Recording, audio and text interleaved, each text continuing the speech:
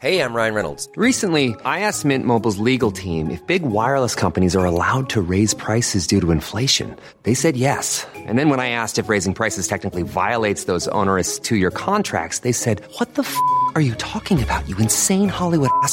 So to recap, we're cutting the price of Mint Unlimited from $30 a month to just $15 a month. Give it a try at mintmobile.com/switch. $45 up front for 3 months plus taxes and fees. Promo rate for new customers for limited time. Unlimited more than 40 gigabytes per month. Slows full terms at mintmobile.com.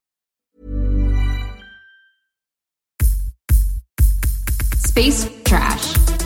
Trash in space. Space trash. Lifestyles of the rich and Uranus. Space trash. Celebrities, they're trash, but the astrology can help us understand. Transmission incoming. Greetings, Trashlings. Welcome back to another episode of Space Trash. Lifestyles of the rich and Uranus, and I'm Sarah Armand. And I'm Molly Mulshine. We're gonna get through this Prince Harry book if it's the last thing we do. We gotta get through this. We're still on part 3. You need to go on the Patreon if you want to hear our thoughts on Lip Gloss Gate and a bunch of other stuff, which we will not repeat here. It is paywalled. I want to say shout out Ellie. Did you see Ellie's comments? Also, when I was editing it, I want to give you a shout out, Molly. What a funny way to put it. Lips are mucous membranes. They this is what we have to think about. I feel like I rue the day when I learned about mucous membranes, because now I notice when people touch theirs in public, like, you know, your nostrils, your lips, your mouth, butts, you know, mucous membranes are gross. You can't just be waving them around willy nilly. So it's, you know. Ellie agreed with you. And also she did say that the list of the topics covered on our last Patreon episode are deeply salacious. Yeah, it is. It gets really juicy, like automatically. When we know we're behind a paywall, we can be a little bit more psychotic. So patreon.com/space trash podcast. Support the pod. And, you know, again, we always say this. It's not like a secret thing that you are unable to unlock. It's $5 a month. And if you can't, though, if you truly cannot budget for that, which we get, we're idiots too. You can leave us a rating and review on Apple Podcasts. That is also extremely helpful and free. And because of that good karma, like offering to us and the universe, who knows? Maybe you'll generate some biz. That's true. That's really true. It's only going to be good karma for you. Make sure it's 5, by the way. 4 is not enough. Not enough, actually. 5 stars. Okay, so we're going to get into this. We left off at Lip Gloss Gate, but first you actually wanted to talk about Jennifer Lopez and Ben Affleck at the Grammys. So the viral clip is going around. Trevor Noah is like about to do a bit or something, like after the Sam Smith evil performance or whatever. Like, which I love that all the Republicans are like, this is satanic. It's no, he was literally trolling them. Yeah, the world is satanic. Welcome. Like, he's literally in like a Party City Halloween costume. We're going to be fine. He's not summoning anything. And he's actually commenting on what you would say about him either way. Right. It's genius. It's really smart. It's great.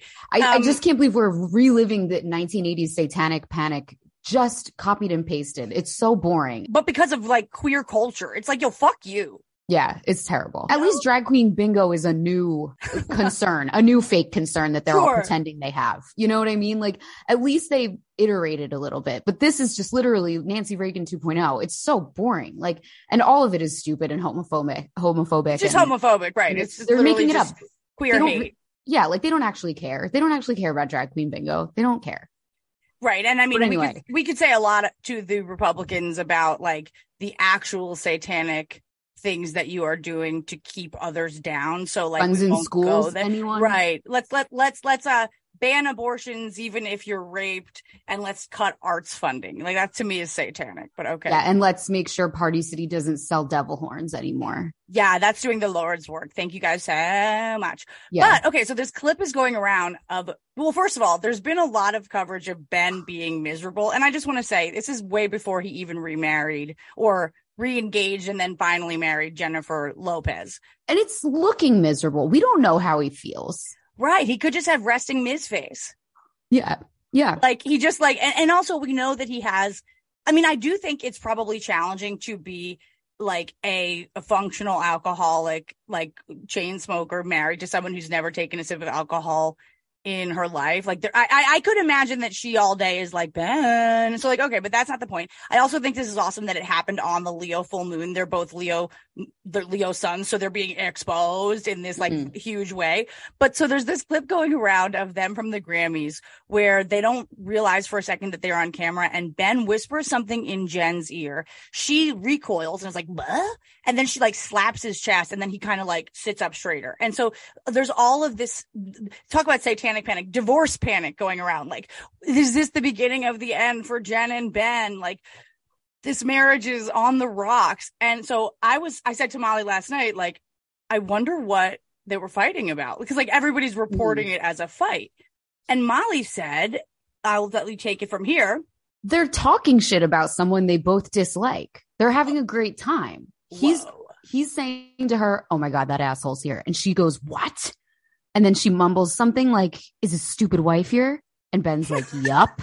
And then she's like, oh my fucking God. Like, if you watch it. Well, then I think she's like, oh my God. And then I think she's like, oh my God, wait, Trevor Noah's right there. I think we're on camera. So then they both like look pretty. Yeah. They are not fighting. Hot take. And look at my TikTok. I made a TikTok where I reenacted it, and you can see it. It's definitely what's happening. And it's an interesting way to get into the rest of part 3 of Spare, because it is kind of what we're talking about, which is like, and I don't mean news journalism, but like the media, whatever that means. Like, if you look at anything, am I going to get annoyed? Like, even Page 6 is reporting like their fight. We are assuming so much. Okay, let me look at what they actually said. Here's what Page 6 says. Fans roast Ben Affleck's, quote, miserable energy at Grammys. They're quoting the fans. Yep. And then Jennifer Lopez, Ben Affleck's tense conversation at Grammys 2023 revealed. So they're not making a leap. They're saying it was a tense conversation, and they've revealed what it was. So, and what was it? Wait, what did they say what it was? Hold on, let me get it to load. I didn't get today's. This is from yesterday. I noticed a bunch that were just like Jen and Ben, like I did notice like share tense moment, but it's like, it might not have been a tense moment. It actually might have been like a couple being like, ha ha ha ha. Okay, now like, LOL, whoops, we're on camera. Okay, so this is a lip reader who spoke to the Daily Mail. A lip reader? Yeah, this isn't, I don't body language, body's new girlfriend? I know, it's all fake. Okay, so according to this lip reader, she says, stop, look more friendly, look motivated.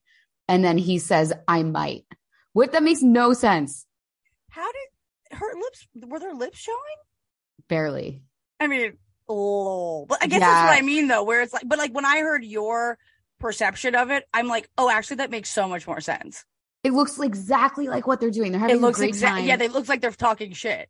Roasting someone that they both dislike, which is like the point of being married. And then they realize they're on camera.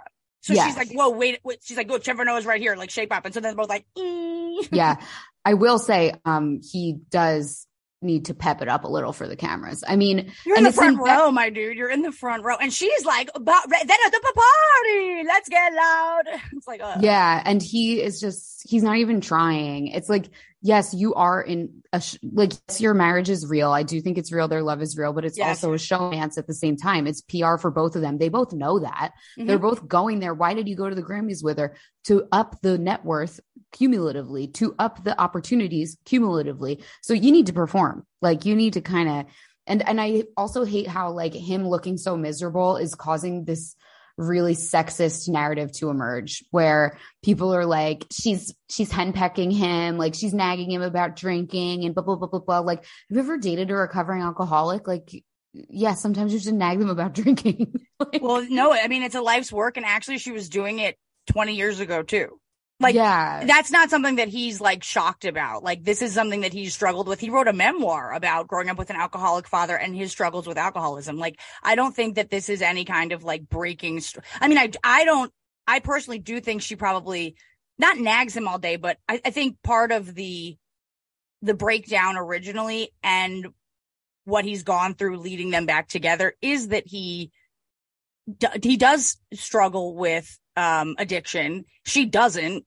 And so I think she does feel in some way responsible to just like be his like advocate and remind him of his worth whether he's crunk or not or whatever. But like, I don't think they have a bad relationship at all. Yeah, I don't, and we can't tell from these right. extremely public 12-second moments that we see. I also think, okay, she's the most disciplined, self-controlled person on the planet. Literally. Like if she's addicted to anything, it's like being not addicted to anything but self-control. It's precision. It's like hitting every single mark, hitting every step. And like, I can see how if you're an addict, which is, you know, a fundamental, maybe this is fucked up to say, but lack of self-control and kind of lack of ability to discipline, like that would be a little bit of an oil and water situation at times. Like it would probably get under his sometimes that it's so easy for her to just not even need alcohol. Like she doesn't even have to go to meetings. She doesn't have to journal. She doesn't have to do anything. She's just like, what do you mean you just want to drink all day? Like, what? Ew, that's so losery. She's like, isn't my skin enough to convince you that this is the way? I mean, because she looks flawless. She has energy like she's 15. If there was ever a case for like, this is why you don't put toxins in your body, Jennifer Lopez is literally it. She looks better than everyone on earth, and she's like 54 or something. Yeah, exactly. So we're rooting for them. Absolutely. But I don't think, I love the reframe. I actually don't think they had a miserable time at the Grammys. I think they were talking shit and caught on camera. And then she was like, yo. Yeah. Okay, let's get into Meghan and Harry. Please. Part three. All right. So now Harry is ruminating on how he's waking up in the morning to find himself surrounded by beings he loves who love him. They're engaged now, by the way. And we're planning the wedding. So it's nice to see him happy. He's talking about the poshest portaloos on earth, porcelain basins, gold-plated seats, after being inspired by the ones at Pippa Middleton's wedding. Again, taking a page from the American Royals book, what we've learned from the Kardashians is when you go blue every couple of chapters, the Americans love it. Oh, and they didn't actually get those. It was a made-up story in the tabloids. But also, again, we said this, I think this was on the Patreon episode. These made-up stories are not being made up by journalists. Like journalists aren't actually sitting there pulling stuff out of their ass. They're actually getting it from, like, it's sources that are making it up. So probably what happened is somebody who was able to convince a journalist they had a direct line to the wedding, like some publicist who was like, no, like I represent Prince Harry's friend, Tom Hardy. And I don't want you to publish this story about Tom Hardy, you know, like sexting with some lady. So, I mean, actually this wouldn't be juicy enough information to cancel that out, but something more mundane. I don't want you to publish this bad story about Tom Hardy. So how about the posh portaloos at Meghan and Harry's wedding? Like that's where the information, I'll trade you. Right. That's where that fake information comes from. It's not journalists sitting there making stuff up. And I mean, and if anything, the only thing the journalists are doing are putting together that it's a great alliteration. Pippa's posh portaloos. Yeah.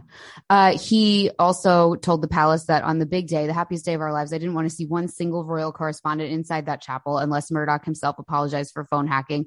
The palace scoffed. It would be all out war, the courtiers warned, to ban the royal rota from the wedding. Then let's go to war. So, you know, the royal rota, I don't know if this is interesting or not. The royal rota is the people that are, so as in most things involving the press, Harry paints everyone with an extremely broad brush. The royal rota is a very specific group of only like 5 to 10 journalists who they actually go to the royal events and cover them along with the photographers. They are invited to be there. So to make it easier for the people, for everyone involved, the royal rota, they rotate. They'll say, okay, today is the day that the person from The Sun follows Harry around all day. That person takes all their notes and then they give them to the rest of the pool. It's like a press pool. Got it. So all of the newspapers, it's a mix of tabloids and broadsheets.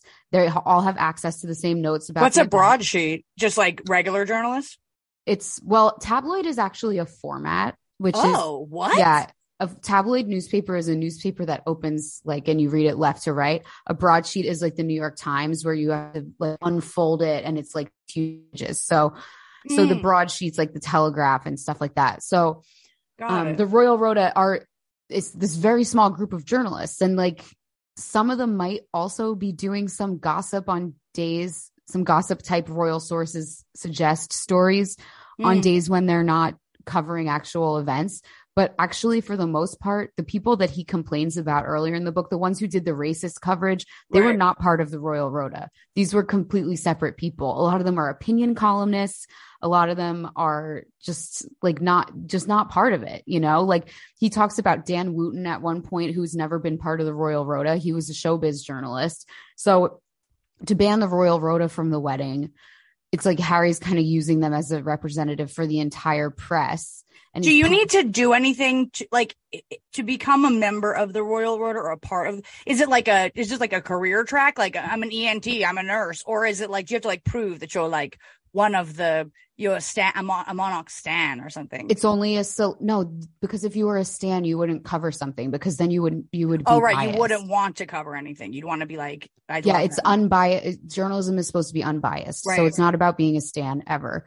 But they I get annoyed when people say to me like, "Oh, you're a big Royal fan, right?" And I'm like, "No, it's the job I got when I moved to London." Right? I know. I did it before then too. I did it. I've been doing it since the New York Observer. Oh, really? I didn't know that. Yeah, I've been doing it for like almost 10 years, and it was started out mostly just fashion stories, but now it's devolved. You know, Mal. It has like of everybody else I talk to who's also a Royal reporter that like covers them. I'm always talking and we're always laughing about how toxic it's become because it used to literally be, oh, here's what Kate's new outfit trajectory is. And now it's like, oh, here's who stabbed who in the back. It just has become so like down and dirty. And it was not like that for such a long time. It was so peaceful. Side note, I'm listening to the audiobook. So every time he talks about the Royal Rota, all I can think about is Rhoda from Mary Tyler Moore. I just keep thinking it's like a woman from the Bronx, like, yo, give me the intel, Harry. Don't make me work this hard or whatever. Oh my God. That's the best. The best friend they're covering in the wedding. Yeah. It's not that. It's you just would become a reporter at one of those papers. It's a select group of newspapers that is allowed to even be part of this. And you would get a job at one of those papers and you would try to work your way up until you get into the Royal Rota. And then like, if you aren't selected to be the royal pool reporter, then you might become someone who talks to the gardeners and the butlers and the hairdressers and tries to push them for information and do kind of these secondary royal stories that aren't the like boots on the ground. Here's what happened when Kate opened a preschool stuff. You know what I mean? Do the royal, when they're talking about royal leaking, are they talking about cum? No, I'm kidding. Are they talking about pee? No, I'm kidding. Ew. Are they talking about? Ew. I'm sorry. Are they talking about like so when let's just say when Elizabeth, who has wonderful people in the inn or whatever, is leaking to the press? Are they talking to the Royal Rota or someone from the Royal Rota, or are they talking to like a Goss columnist? It varies. It would vary. So someone from the Royal Rota could be getting insider, like, I guess I just don't understand. If you were in the Royal Rota and someone approached you with the Royal Rota, if someone approached you with big information, you would be checking. I mean, anyone is checking and double checking who this source is. Even if the source is lying, you're still doing your best to try to figure out whether they're trustworthy and things like that. So sure. Especially if you're one of the few people who has this firsthand access to the royal family through this system, you're going to be even more careful about what you publish. So like, right. Okay. Like maybe I would need to look into this more, and we don't have time. Well, I'm not going to do it right now, but we'll do it on part 12. I know. Part 13, Molly will have done her research. Yeah, it would be interesting to see if maybe like the bridesmaid girls tights, was that a Rota reporter? Right. Or was that just a random person? You know what I mean? So I'm not sure about that. But so the Royal Rota is given more access than the layman journalist. They follow around, you know, like when Hunter S. Thompson followed Nixon on the campaign trail in a bus. That's the Royal Rota. Got it. Okay. They're like the appointed royal correspondents. Yeah, exactly. Those reporters are together in a pack. It's like a press pack that goes on all these outings. And the royals know about it, and they have they invite sort them. of a truce. Okay, got it. Yeah. They helped come up with the system. The press and the royals came up with it together because the idea of it is so that the royals aren't swarmed by reporters. So They have one reporter at a time who goes inside with them to wherever they're going. And then, like I said, they share their notes with everybody else. Okay, I see what you're saying. So it's a pretty benign system. It's effectively PR. Like they're not literally. I was just thinking that. I was just thinking like, okay, so it's basically like, it's just like approved stories. Yeah. And like I said, the royal family does have more control over the press here. Like the reporters actually might be slightly more likely to overlook a fucked up remark that happens or something like that. Like a few months ago, there was this sort of like medium scandal because Charles said some sort of like slightly off color thing to someone. And the Rhoda reporter shared that in his notes. And everyone was like, oh my God, like he's out for blood, because normally they just share the most benign, boring stuff. So because they're in with the palace. Kind of. I mean, they don't really, I guess they just, they don't want to get kicked out of the Royal Rota. They'd rather have the access. And I mean, when you see positive press for any powerful person, it's because the reporters don't. No, it's not. We don't listen to publicists. It's because we don't want to. No, why would we ever listen to a publicist? To trade stories. Or like like what you're saying about like the Tom Hardy example. Like I feel like that's a publicist being like, okay, look, don't talk about Tom's sex, but I'll trade you. So, okay, that is pretty rare. And also for the most part, what publicist's job is, and if any publicists are listening, they're going to get really mad and offended, but I'm Join sorry. The Patreon, put it in the comments. Yeah, put it in the Patreon comments. The publicist's job really is to block access to their person. So, wow, that's so interesting. Yeah, that's why like anyone who's at our level of comedy who's telling me like, oh, I'm going to start like I'm going to get a budget together for PR. I'm like, don't, because no one wants to talk to you yet. Publicists actually don't really get you that much press unless you're already interesting. Their main function, what you hire a publicist for, is either to get invited to events, which they are very useful for that, or to fend off the press that you don't want. So that's so interesting. Wow. Yeah. That's sort of like not what they tell you in like Com 101. Yeah. Like the publicist is the person who's going to say, you're not allowed to ask about this, or this. Like the publicist is the person who's going to say, oh, you're interviewing Catherine Schwarzenegger. You're not allowed to ask her about Arnold. That's a publicist's job. And then you as so it's actually a gatekeeper position. It's not a, it's not a PR. It's not, or I guess it is PR in some way, but it's not a grow your audience position. It's a stop the conversation position. Well, it's to grow your audience in a controlled way that is what you want. And the thing is, most publicists have no real sense of what the people want to read about. So for example, like they're not journalists. Yeah. And they're not in touch with the people at all. They are pushing forward a narrative of what they and the stakeholders in the person they're representing think is important. And so their responsibility is basically to concoct a narrative or to block a narrative. Yeah. And as a journalist, your job is, okay, how am I going to maintain access to this person while still getting what I want? How am I going to slip in a question about Arnold Schwarzenegger, even though they said no? Because let's be honest, no one gives a fuck about Catherine Schwarzenegger. Like, you know what I mean? So like, the publicist and the client are kind of living in this dream world where everyone wants to click on a story about Catherine Schwarzenegger's charity work. And in real life, no, they don't. So unless you got something about Arnold, we don't give a fuck. Sayonara, sucker. And then the journalist's job is to get a good story that's going to inform people and be what people want to read about. And yes, sometimes it might come out looking salacious, but sometimes it is. We're not serving celebrities. We're serving the readers, you know? Yep. And even when the readers get annoyed at whatever we choose to cover or highlight, those are always the most read stories. Yeah. So it's like, wow. Okay. Like there's a vocal minority who are like, no, this is bad. And then everyone else is like, oh my God, I fucking love this. Yeah. Yeah. So anyway, for him to ban the Royal Rota from the wedding, he has a history of being rude to the Royal Rota. Like there was a story a few years ago when him and Meghan first got married. The Rota, they were all on a bus or a plane or something. And Harry walked by and said, one of Harry's aides said to him, oh, you should thank the Royal Rota. You should go to the back of the plane and thank them for coming. And Harry reportedly got up, went to the back of the plane and said, thanks for coming, even though you weren't invited. Oh, Harry, maybe just don't say anything. Right. Also, what a baby. And they were invited. They literally are doing, like, the Royal Rota is the most toothless. They're like, specifically invited. That's the point of them. Yeah, there's the most tame journalists covering him besides people that are just making fashion slideshows. You know, which is also mean? So stupid on his part, though, because it's like they're going to report on how rude you were. That's their job. Right. Like, and if anything, go bring them a box of chocolates and be like, so glad you're here. Like, let them write nice things about you.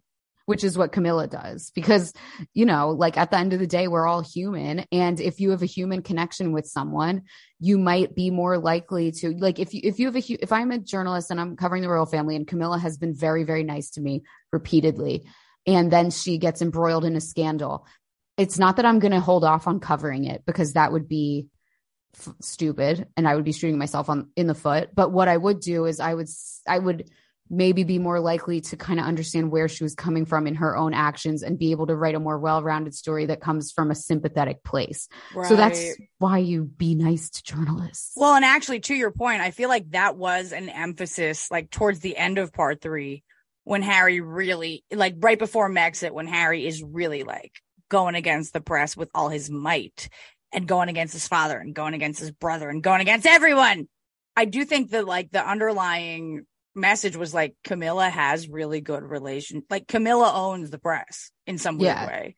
And it's because she's nice to them and treats them like humans. Well, and I also think it's because she is trying to protect her it sounded like, and I don't know what the deal is, but it sounds like she's trying to protect her non-royal son from something. What is he, the Hunter Biden of the UK? What's going on with Camilla's son? Oh, why? What did they say about the son? It was like chapter 70 or something, where it was like Camilla was on some rampant press tour again, or Harry hypothesizes that Camilla's on some like basically selling Harry stories and Harry gossip to the Royal Rota and to the press, because her son is just like some derelict, and like she did not want her kids to be dragged into the media. So she basically was stopping all stories about her children and saying, I'll trade you my stepchildren. Oh my God. I totally didn't notice that part. Oh, yeah. I think I have some of it highlighted. I'll go find it, but yeah. Well, we'll get to it. We'll get there. Yeah. So, okay. Interesting though. That's good for everybody to know, because I do think a huge part of this book, right, when we're talking about the press, it isn't just like one thing. There's like everything. There's you could be a nurse, you could be a doctor, you could be an EMT, you could be an anesthesiologist, you could be, right. So it's like the press is actually this much larger, like multi-tiered apparatus that it's not just one thing. And he looks at it incredibly simplistically. And totally. He gets one bad story and he assumes that every single person with a press pass is out to murder him, you know? And, some people might say that's understandable because of how his mom died, but you're an adult now. You need to get some critical thinking skills. I don't know. And I don't mean to be rude, but like, if you ask me how his mom died, I would tell you drunk driving. I know. That's the fucking truth. Like, I'm sorry. Like, yes, I think that the like pops helped, but the driver was drunk. Yeah, if the driver wasn't drunk, I don't think he would have been speeding. I mean, he was going 90 miles per hour in the middle of Paris. Right. Like, why would you be going that fast unless you were drunk? Yeah. But according to Harry, it's totally possible to drive wasted and be fine. Which he decided. Incredible. How convenient. Yeah, he was like, if it was anybody else that was blackout drunk, they wouldn't have driven into the meeting. It's like, I feel like most people, if they were blackout drunk, have a high chance of driving into the meeting. Yeah. Yeah. So, okay, we get now another little glimpse into what Harry really thinks about royalty, which is that they are indeed better than other people. He's talking about the bond between Meghan and Charles, which we love. It's very cute. Yep. He says, so many people were treating her shabbily. It filled my heart to see my father treating her like the princess she was about to, maybe born to become. And it's like, but okay, so you really do think princesses should be treated better than everyone else? Right. Okay. Cool.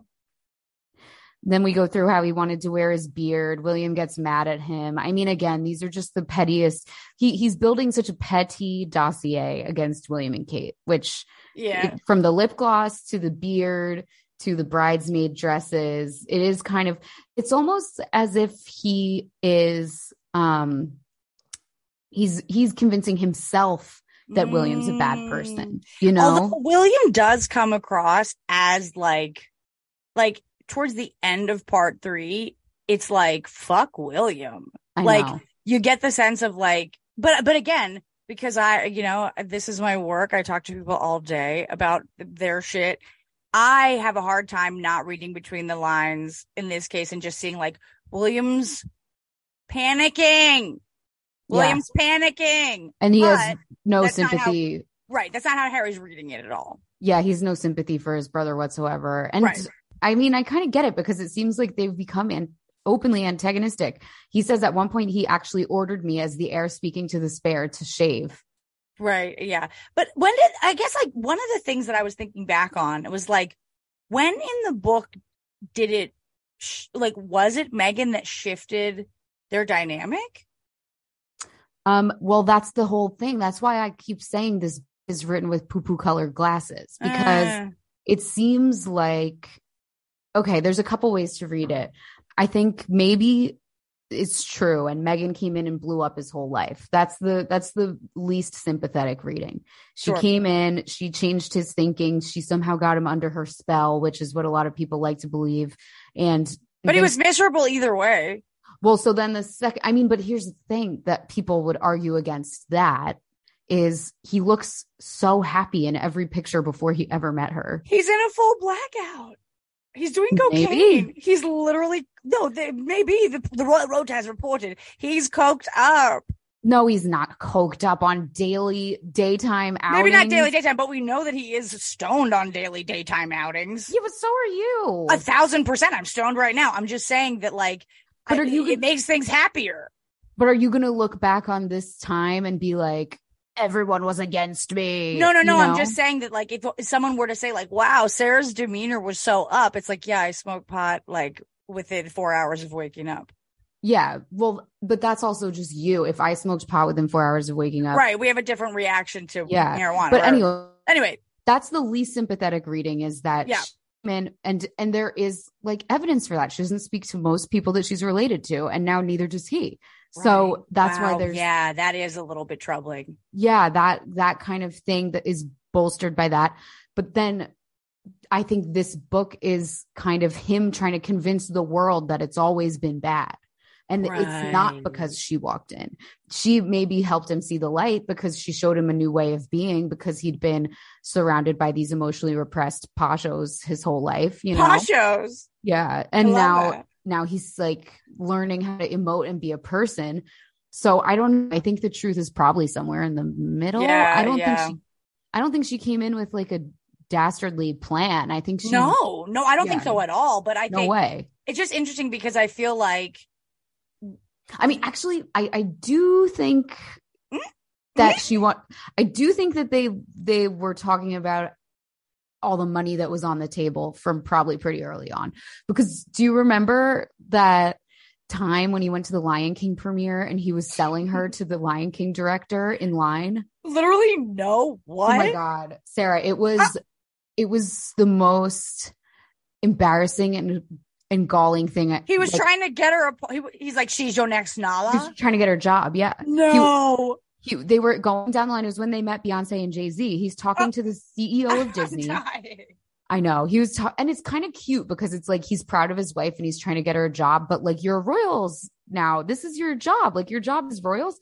Also, she's not a stage actor.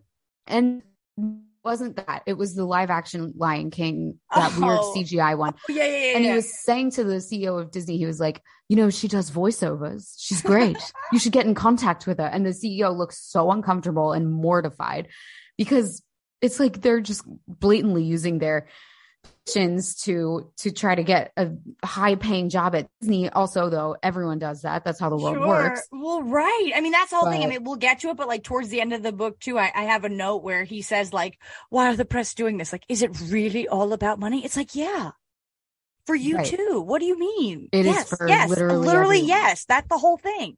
You literally wouldn't be spilling your family's secrets right now if you didn't need the money. Right. If they didn't cut you off, then there would be no problem. Right. Which I don't blame him whatsoever. I mean, no, when we need money. Yeah, the way they took his security away, if the way he Fucked explained up. it is true, they deserve everything they're getting. Absolutely. 100% do. Absolutely. And even just the way that, and we get, and they gaslighted him basically.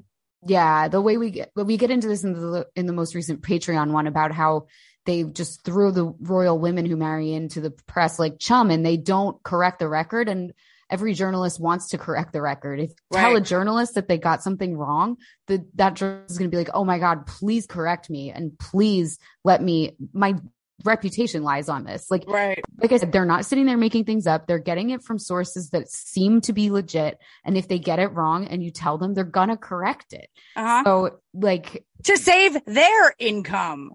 Exactly. Because that's all everything's about. All these people are just doing jobs. But that's why I was like, it's like the end of the book when Harry's like, I can't imagine it's all about money in the end. It's like, yeah, you can. Like, no, that's what this whole book is about.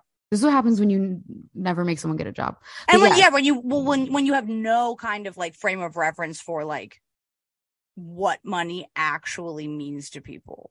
Right. It's not just fun. It's not just Elton John's private jet. It's not just like your ancient family that like deserves this money. It's like, no, everybody needs it to survive at the moment. Yeah. Yeah. But yeah, so I think, I don't know how we got on this topic, but in terms of like whether it was her coming in that made him see the light or well, whatever. It was just the switch between like, I feel like in part 1 and part 2, even though there was some like sibling rivalry and like some fist fights, lol, they were very much BFF.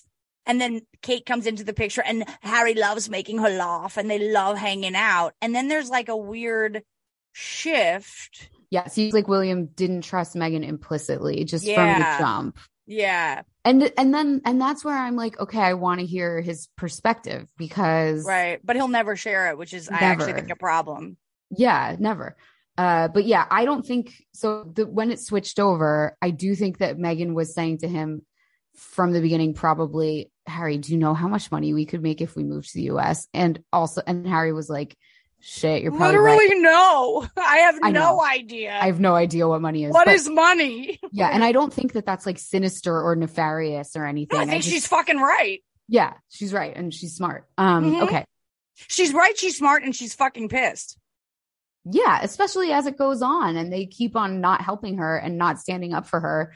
It makes complete sense that she'd be like, why are we like, because yes, while the royal family does have a shit ton of money, the lower you are in the pecking order, the more you have to go cap in hand and beg for it, which must be humiliating. It's like, yeah, they make it like, okay, Harry does have a job and it's just to kiss his father's ass. Not to mention, and I guess we'll get to it, but there's like that quote where right before Elizabeth dies, she expresses to Harry like an offhanded comment about his father.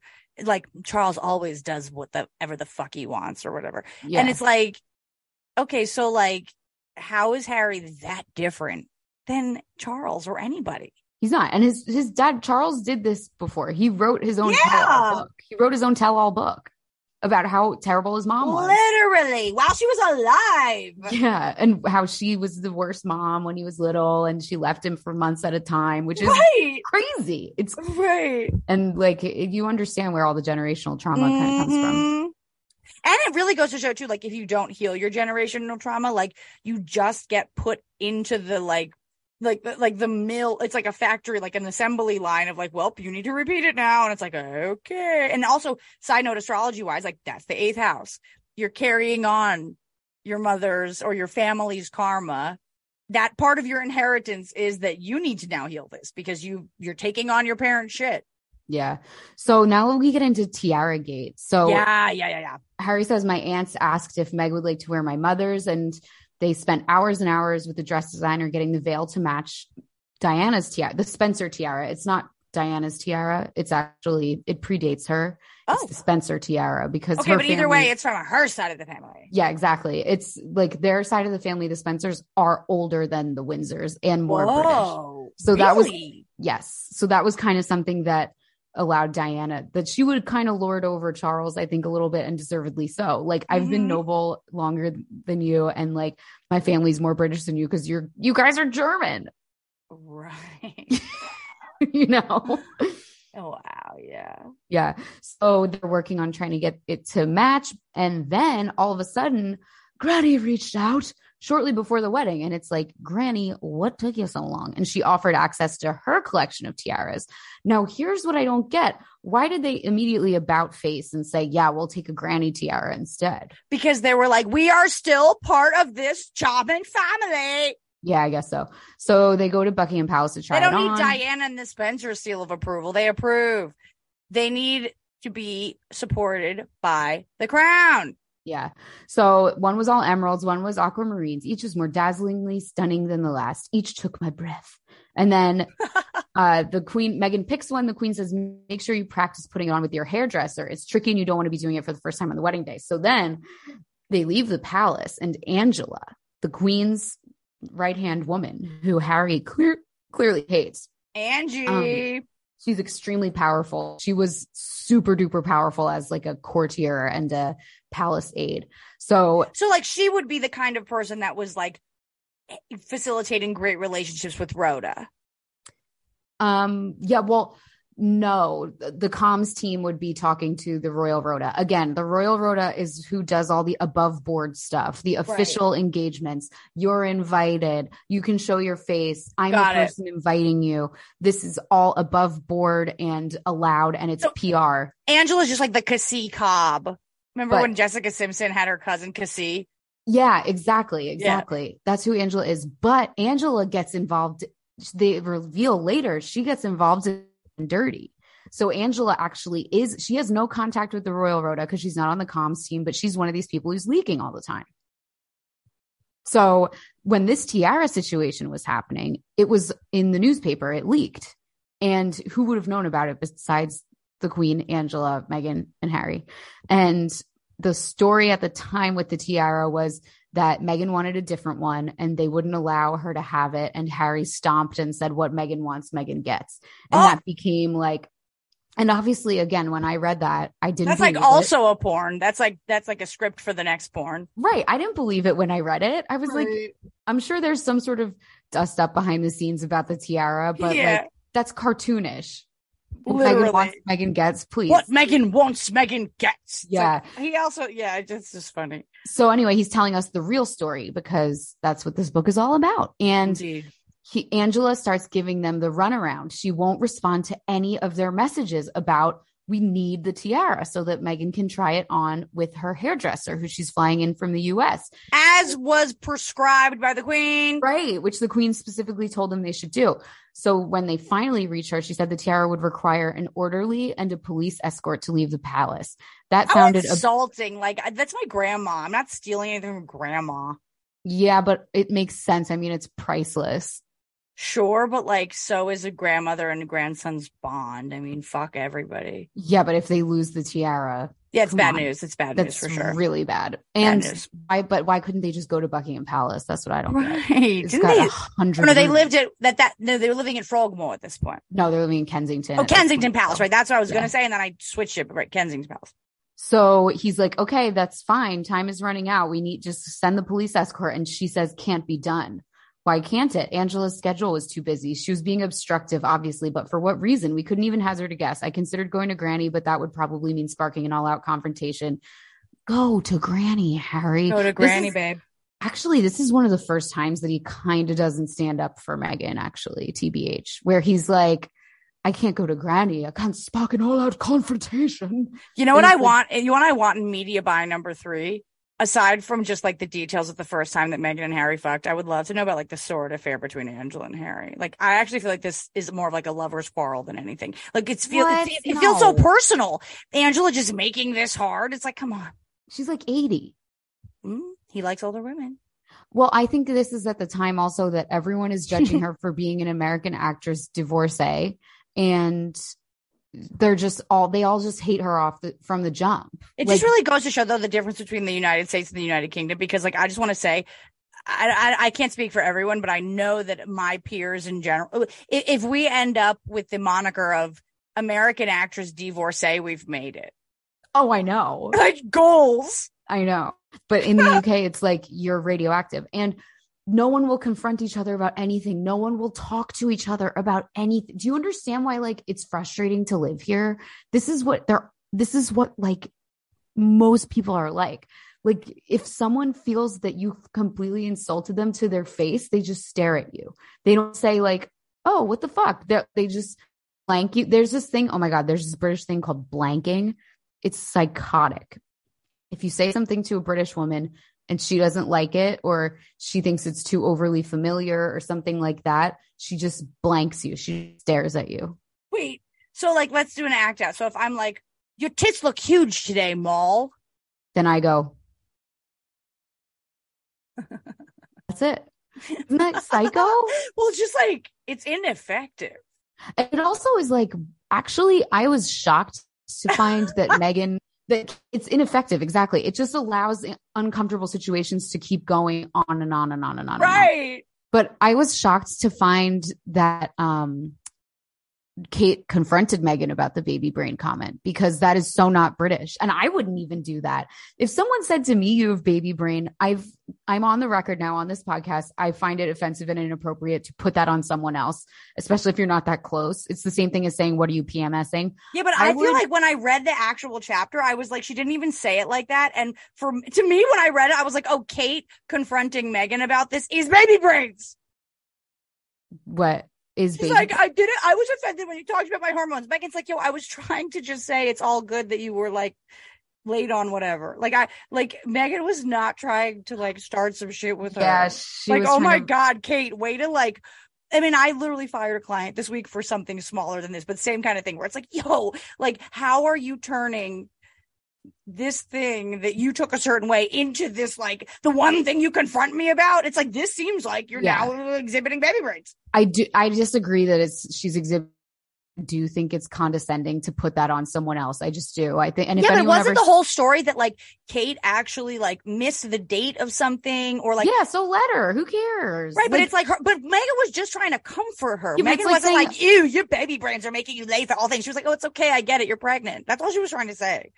Yeah, but it's not her place to say that. It's not anyone's place to say that. Sorry. I don't know. I feel like I say it. I don't think it's rude at all. After having a ton of pregnant friends constantly, I just feel like if I don't say it, they say it. It's like, yeah, what, you don't even know what that's this is what like. I'm saying. They're allowed to say it.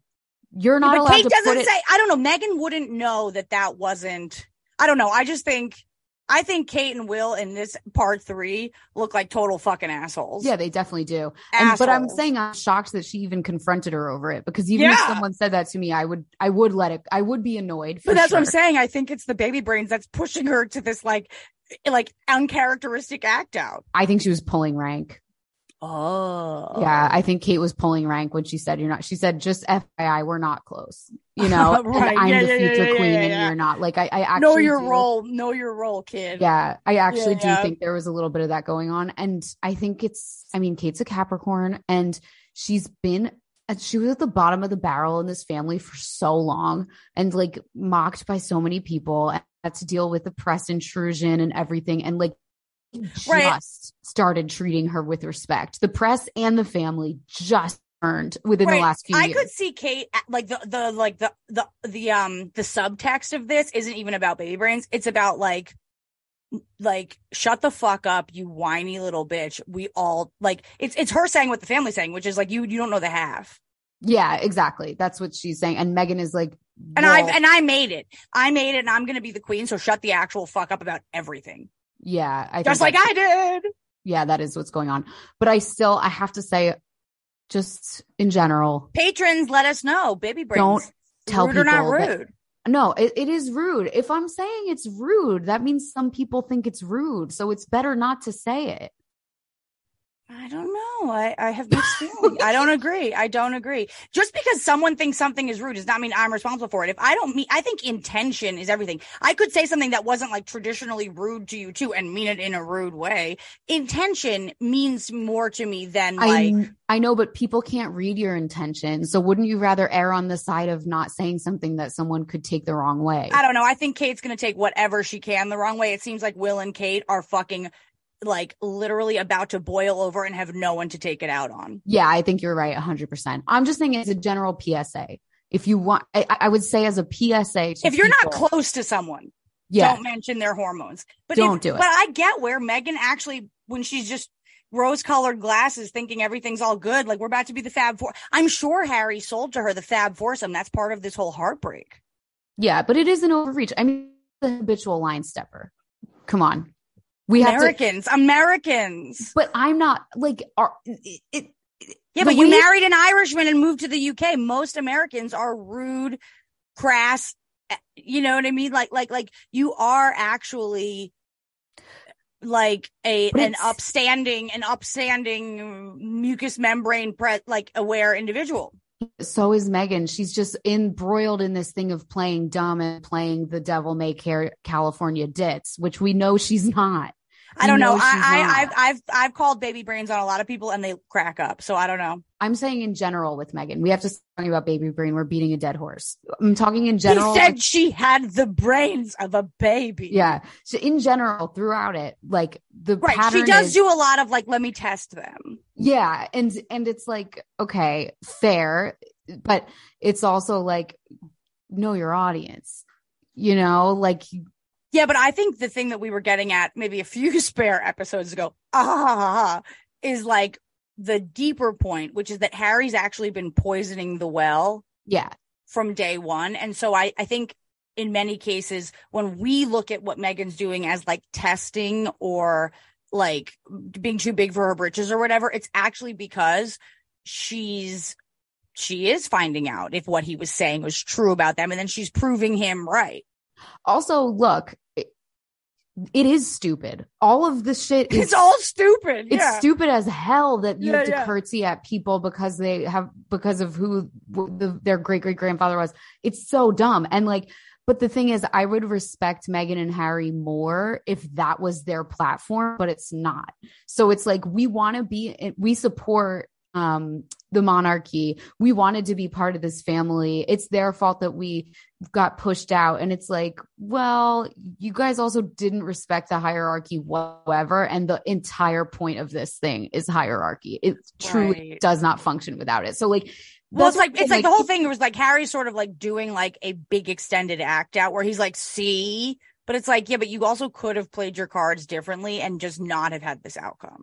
Yeah, like if they wanted to stay in the family, that's when you read the room and you don't say baby. Right. I think Harry wanted them to prove that he could actually step out and they would still support him, and they didn't. Right, but he kind of put his wife through torture in the meantime. Absolutely, he did. Yeah. And now he's doing this whole press tour of, oh no, I totally support the monarchy and I want reconciliation with my family, and it's like, what? Yeah, but what's so sad to me is like there's a huge difference between them. I guess there's not, but like in my mind, like reconciliation with the monarchy is different than reconciliation with my But Sarah, dad. That's what he said. Those were his words. I know, but that's so confusing. Like, I think he is so confused. Like, but he's going out of his way to say that he thinks it's good that there's royalty and he thinks it's good. Right. Yeah. And then at the same time, he's not prepping his wife. Okay, you actually have to treat these people as if they're better than you. I know it's stupid, but this is the whole thing. Like, and she's coming into it saying, why would I treat these people this way? They're just people. It's your granny. Yeah, but this is why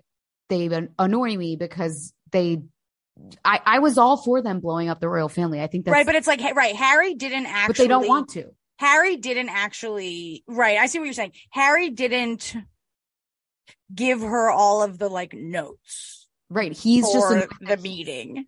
He's telling us in the title, he's annoyed that he's the spare. If he was the heir, this would be a completely different story. And like, he's kind of using sometimes the language and the behavior of revolution to imply that this is an outdated system and it's so bad. But then once he gets to the 5-yard line with yes, let's overthrow, he's like, but I love the monarchy.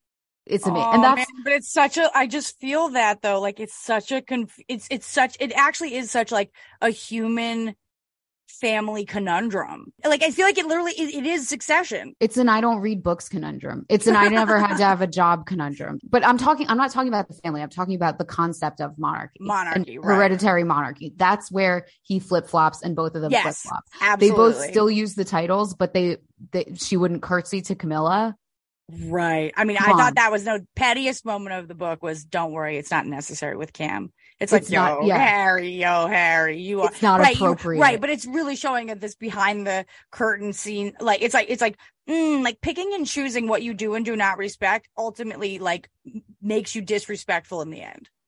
Exactly. And again, if I was marrying into this family, I feel like, I don't know if I would be like, this is fucking stupid, I'm not curtsying to another human, or if I would just go with it and be like, whatever. I feel like I would do like some like curtsy as if I was like an ice dancer and like do a curtsy, but like with like a twist and like end in a split.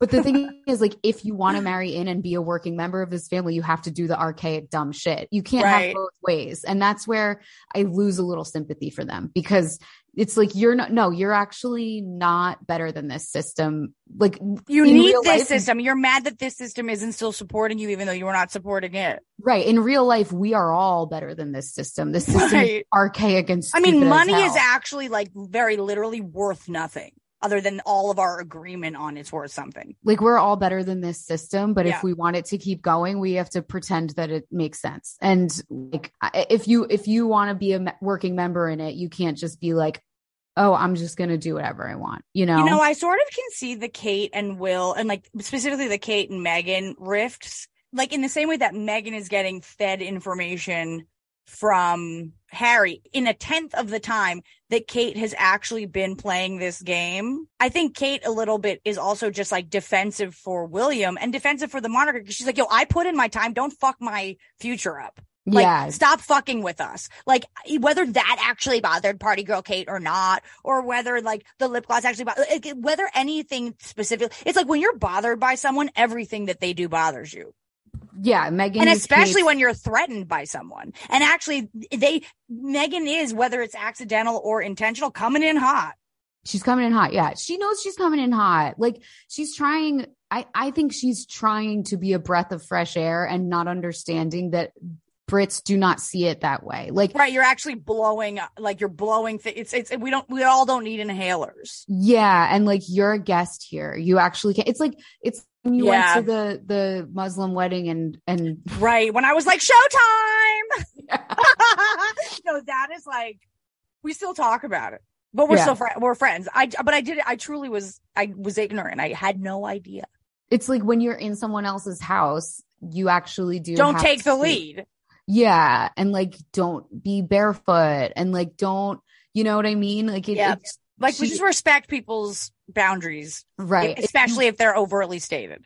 If you want to be part of this silly thing where grown men wear pantaloons and you wear a crown on your head and ermine fur, like, you have to do some silly ass shit to do that. An ermine cock cushion. That's all it is. It's just like, you have to kind of make a fool of yourself and degrade yourself in order to be part of this. You can't go in with your autonomy and your identity intact. It has to all be subsumed to fit into the hierarchy. The whole thing is hierarchy. So and actually what you're saying too, it's like the whole thing is theater. Like, if you ever take an improv class, the first rule of improv is do not try to look cool.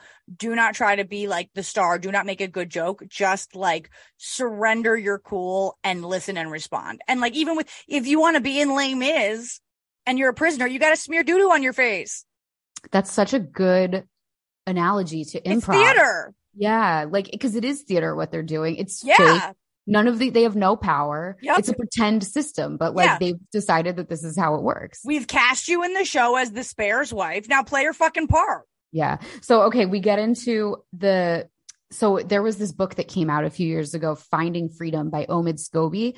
And this was the one that Meghan and Harry got in trouble for lying to the court about collaborating with him on. Do you remember that? Vaguely, remind us. Okay, so Meghan and Harry, when they sued the Mail on Sunday, of course, this part of it is not mentioned in the book whatsoever. They got caught lying to the court because the court said, did you collaborate with the author of this biography of you, Finding Freedom? Omid Scobie and Carolyn Durant, they wrote it. And the book reads like, oh my God, it's like a jizz my pants version of this story. It's just all about how perfect. Is it worth reading? Should we read it? I kind of want to read it. No, it's definitely not worth reading. Okay. It's all about how wonderful and amazing and perfect they are. And everyone, so from the beginning, people were like, this is like the Diana Richard Morton 2.0. Like people thought that Meghan and Harry were like speaking into cassette tapes and having someone bicycle it over to Omid's house, you know? That's awesome. And then when it came up in court, they said in a sworn statement that they did not collaborate with Omid on this book. Then, as portrayed in the Netflix documentary, and again, they also neglected to mention that they lied in that, but they still somehow stitched up this guy, Jason Knopf, who used to work for them and now worked for William and Kate. He revealed a bunch of emails and a paper trail that confirmed that Meghan and Harry had provided information to this guy writing this book. Which is not sinister. It's just like so bad. It's just like embarrassing. Like, don't get caught. Yeah, don't lie. What was Diana's number one rule to Harry? Make trouble. Like, don't follow the rules, but don't get caught. Right. And you just shows you how much he really does rely on his like royal privilege, because he literally thought he could get away with lying to the court. But so we know that he collaborated with this guy on the book, which again is not rare. It's not sinister. It's not bad. This happens all the time. When you're doing a book about a famous person, they will on the sly maybe do a little light fact checking for you or provide you with some information to make them look good. It makes if it's sense. In their favor, right? Yeah. So, but then he kind of slams the book. And I'm like, oh my God, Harry, he bites every hand that feeds him. Having your cake and eating it too. So he's talking about that book, Finding Freedom. He says, a best-selling book describes the day special forces came to our house, grabbed Meg, put her through several intense days of drills, pushing her into back seats and car boots, speeding away to safe houses, all of which is utter nonsense. So he calls this book that was the most blowjobby book ever written about them and how amazing they are, utter nonsense. And it's like, again, it's like the time when he reveals that he actually never met Chelsea's roommates. It's like, Harry, it's like, accept the good press, dude. Right. Well, right. And there were actually a few parts, I guess we'll get there, but like in part 3 towards the end, like he actually does make mention one time of like, cause it's like, I guess when he flips out, when he sues the press, they're like, but you're ignoring all the nice things we said about you. And he's like, we don't care. Yeah. Oh my God. So then he says, to call that utter nonsense. And then Omid, who wrote the book, he tweeted about it and he tried to save face because he still writes this like really flattering coverage of them. And he tried to save face on Twitter. He was like, yeah, it was utter nonsense what the palace officials told me about this because they were lying. So Omid is saying that he got the story that the special forces came and trained Meghan from palace sources who were clearly lying about it. So that's really interesting. And then did he mean Meghan and Harry or other? No, he meant so he's like still having their back. Yeah, he's still having their back, and he's pretending that Harry didn't just call his book utter nonsense. He's saying, yeah, the palace sources, they were spewing utter nonsense. That's what Harry meant. And it's like, dude, no, that's not what he meant. That's not what he meant. But then Harry says, on the contrary, the palace floated again, with that book, Harry should not be decrying anything in that book. Again, it was a bestseller and it made them look amazing and like nothing was their fault. It was even more flattering than this book, probably. I also want to say that towards the end of the book, when he describes the birth of Lilibet Diana, the first thing he says about the baby when it's crowning is it was finding freedom. Like, wasn't that like his whole thing? Like the baby, like finding freedom. Fighting for freedom. Like, yeah, lol, exactly. You love the book. Yeah, that's so true. So then he says, on the contrary, the palace floated the idea of not giving Meghan any security at all because I was now 6th in line to the throne. How I wished reports about special forces were even partly true. Is it because you're 6th in line to the throne, or is it because you're acting like a little spoiled brat? I mean, for them to not give her any security to float that idea is fucked, especially when he's got 3 bodyguards for his life. Like, just spare her one. Right. Couldn't you talk about spare? Right. Couldn't the guy that has Harry on a leash walking him down the street in his collar just go to Meghan? Yeah. But also, once again, Charles told him he didn't want to pay for them months ago at this point. Also so fucking rude. Yeah. Which is rude. But like, it's like, yeah, He did say it. Yeah, they're going to pinch pennies over you guys because you're a thorn in our side. They want the slimmed down monarchy with just him, just Kate and Will. And then when Kate and Will's kids grow up, then Charlotte and Louis get the boot too, you know? Right. But at the same time, like we said in the Patreon episode, if you're going to do that, you have to prepare these people to get real jobs. You can't just be like, right. Oh, you're out. Right. It's like, not that it's the same as me at at all. But like when I graduated from college and it was like, surprise, you're poor. It definitely sent me on a hero's journey of my own where I was like, what? Like, I'm from Montclair. Yeah. Of course I have a drug problem now. Yeah. Not prepared for this. Don't take away my legal seafood card too. Legal seafood card? I had so many credit cards when I arrived at college. It was absurd. Oh, yeah. I missed those. I had a Macy's card. I had a Bloomingdale's card. I had a legal seafood card because once a week you got to have some chowder, especially if you're in Boston. LOL, my life. I'm lucky I had no credit cards because I knew I would go into debt. Yep. I feel like I was born in debt these days. Yeah. But so, yeah, Meghan and Harry, again, are being told we actually don't want to pay for your shit. The other thing is Prince Andrew, who is the spare, like Harry, his children don't have security either. He has to pay for it out of pocket. So does Princess Anne. If she wanted her kids to have security, she has to pay for it out of pocket. Like, this is how it works. But how do they make money? Like, how do Andrew and Anne make money? Through their ancestors dying and leaving them money. Like, oh, fuck all of you. Fuck I know. All of you. My grandma paid my student loans and sold the house, and now that's it. Yeah. Like, yeah. And they just also, Andrew obviously was doing some pay for play shit when he was like a business representative of the UK abroad and got in trouble for that. Fergie plagiarized a children's book series. What? Bestseller. Yeah. In like the 90s. But yeah, and Fergie's always shilling something. We gotta do like a Fergie Andrew chart reading at some point because like Fergie is sort of Fergie's an interesting, hilarious character. He's a nut job. Wild person. Yeah, we did an episode of Diva Behavior. Me and friend of the pod, Sandy Ritchie. Oh, Sandy! Oh my God! Oh, also I meant to show you guys, but you know how like all the bots look on my Instagram stories. One of the Instagram bots that looked at my last story about the Spat Part 3 was like Sandy Smith, like numbers, and I was like, tell me this is Sandy's pen name, like account. She finally started the account for her memoir, but anyway. But it was just a picture of an ass. But I was just laughing. I know what's with all these weird like sex work bots that are coming up now. I was just laughing because I was like, oh, I think this is what Sandy Smith wanted Sandy wanted her pen name to be. That's funny.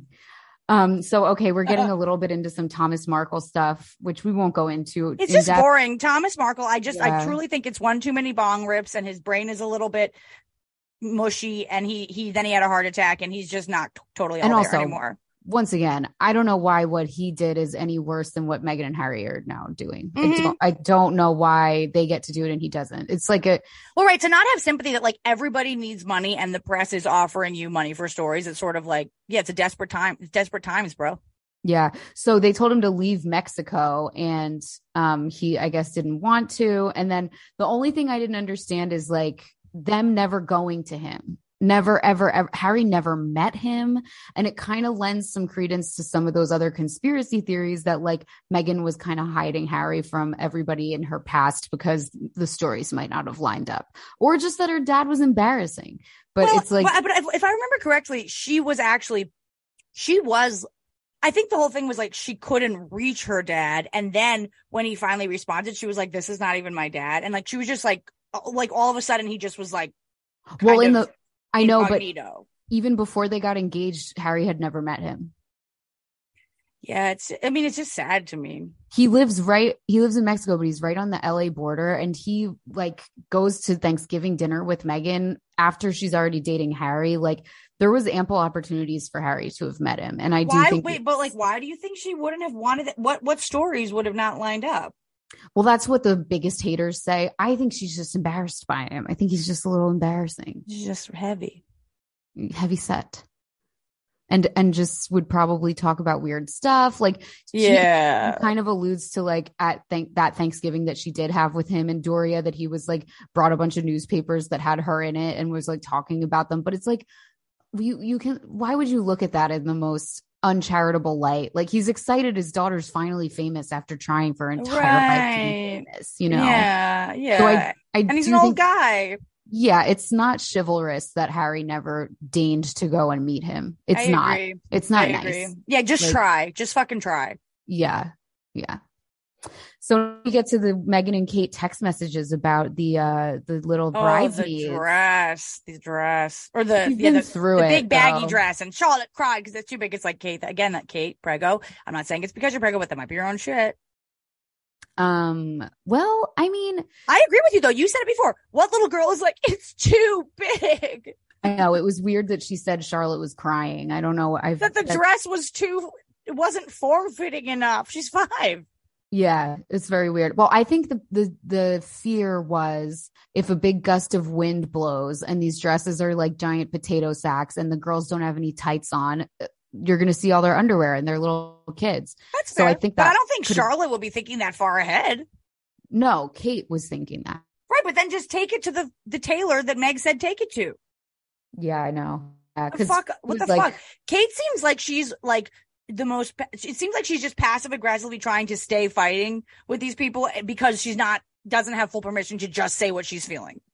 Yeah, I know. It's really, she doesn't come off well here at all. And like, you just don't, she'd be lucky to have us blame it on baby brains. It wasn't her. She was Prego. She wasn't pregnant. You're welcome. She had just had the kid, but I think postpartum depression. But don't say that to people. I'm telling you. I'm not saying that I'm saying it to Kate. There's no way Kate's listening, but I'm just saying that, like, I think that it's, whether it's rude or not, I would much rather go down as, hey, I was really going through something than I'm just a fucking asshole. Yeah, but it's you saying that yourself. Sure. Instead of having someone else put it on you. I just feel like that. I feel like the delusion of William and Kate, which is to say that like no one will have any thoughts about us, is like you give them nothing. You give us nothing but like rude and crude attitude, and then you're like, and don't comment on it. It's like, all right, well, we're trying to give you benefit of the doubt, man. I know they were doing a really good job of giving us nothing for years and years and years of just being boring and looking cute and having cute kids. But now with all sort of like stuff, until Meghan existed, there was no mirror. What do you mean? Like until Meghan showed up in the picture, there was no like antagonist for Kate. So there was no news stories of that nature about Kate. I guess. Was there? I mean, I don't know. Was there? I'm trying to remember. Kate was already in her positive press period when Meghan came on the scene. Mm-hmm. Like she's probably been in that for like about 5 to 7 years now. Mm-hmm. And then up until then it was all classist and right. But a lot of really positive stuff, but just a lot of stuff sneaking through that was not really not nice. Unkind. But, it hasn't been happening for a while. But yeah. Okay, so yeah, the bridesmaid dresses, I mean, again, it's like Kate comes off horribly and like she's pulling rank, and Harry comes off like he's building a dossier to prove to all of us that Kate and William are terrible. Because again, at the end of the day, it's such a stupid fight. It's such a stupid fight. Well, that's the whole thing. It's like every fight between Meghan and Kate is so dumb. Yeah, exactly. And it's almost like not even a fight. Right. It's just like these two women are not seeing eye to eye and they're both emotional, which is totally fine. I wouldn't say emotional. I feel like they're pretty emotional. I think they just don't the whole thing was like, she made me cry. She made me cry. I know. I just think they don't like each other. I don't think they like each other again. No. Yeah. They just don't click. And Meghan feels like she tried in the beginning and Kate didn't try. But whereas Kate feels Meghan's a habitual line stepper who was presumptuous in the beginning, which is exactly what a British person would think. So especially someone who's had to like work her way up. Like I think Kate probably had to dim down certain things about herself and now maybe has a little bit of like unconscious resent for like, hey, you signed up for this. Like you need to like get in line, play the game. Like I had to. And that Meghan literally was dating him for like a year. 5 minutes, right. I could see where Kate would be just annoyed at, you know, what's interesting too. I'm thinking about that passage in the book where we were talking about it yesterday where like, Will is like, she's the one, or Harry's like, she's the one, Will. And he's like, well, don't count your chickens before they hatch. It might not happen for you or whatever. I wonder if there was like a pillow talk conversation that happened between Kate and William that was like, oh, I hope he doesn't marry her. I don't really want to be a foursome with her. I don't like her. And then that was where Will's like, all right, I'll try to like put the kibosh on it. Like if it was someone that Kate liked, would Will have been more supportive, I guess is what I'm saying. And I guess, but you're kind of getting into the territory of blaming women for men's faults and conflicts. Well, I guess it's not even blaming women as much as I'm saying that to be a foursome, the four of you have to like each other. Yeah. Like, I think he clearly didn't like Megan either. Totally. Like, maybe. Yeah. Maybe it wasn't. Maybe they were both agreeing. Like, let's try to keep her out of the fabulous foursome while we can, and see if he can just attract someone more British. Yeah. Or just like quieter. Anyone else. Also, I think they were also on board with Charles's plan for Meghan and Harry not to be working members of the family. And they were like, oh my God, that not only are they staying and like taking our spotlight, but like they will not shut up about all this stuff. And you know what I mean? So I feel like that's probably part of it. Don't you think that as a parent, before Harry even met someone that he was going to marry, you would say, hey, here's sort of the plan? Yeah, it's ridiculous that he didn't. It actually is such a rug pull to be like, wait, what? You don't support me, Dad? Yeah, it's so terrible. It's terrible. Like, at least when my parents stopped supporting me, it wasn't personal. Yeah, and it was like... It was an accident. And they sent you to college so that you would have at least some sort of wherewithal. 100%. They tried to not tell me ever. Yeah, whereas with him, he's like, oh, I'm 36 years old, and... I'm like, oh, I'm going to get married. And my dad's like, oh, about that. You actually, it's great that your wife has a career because you're out of the family business. Right. Oh my God. Messed up. So fucked up. That is so jarring. Yeah. Especially for an earth sign. Yeah. All earth sign. Yeah. So like, wait, I don't have stability? Like, like wreck my life. Why don't Terrible. You? And then it just like he's in denial. Harry's in denial that this even is what his family wants. His whole family clearly wants this. And Harry just stays in denial about it. And they just keep kicking him out over and over and over again. That's like, the last part of part 3. Well, because it's also like when they have that meeting where he's like, I want to go halfsies.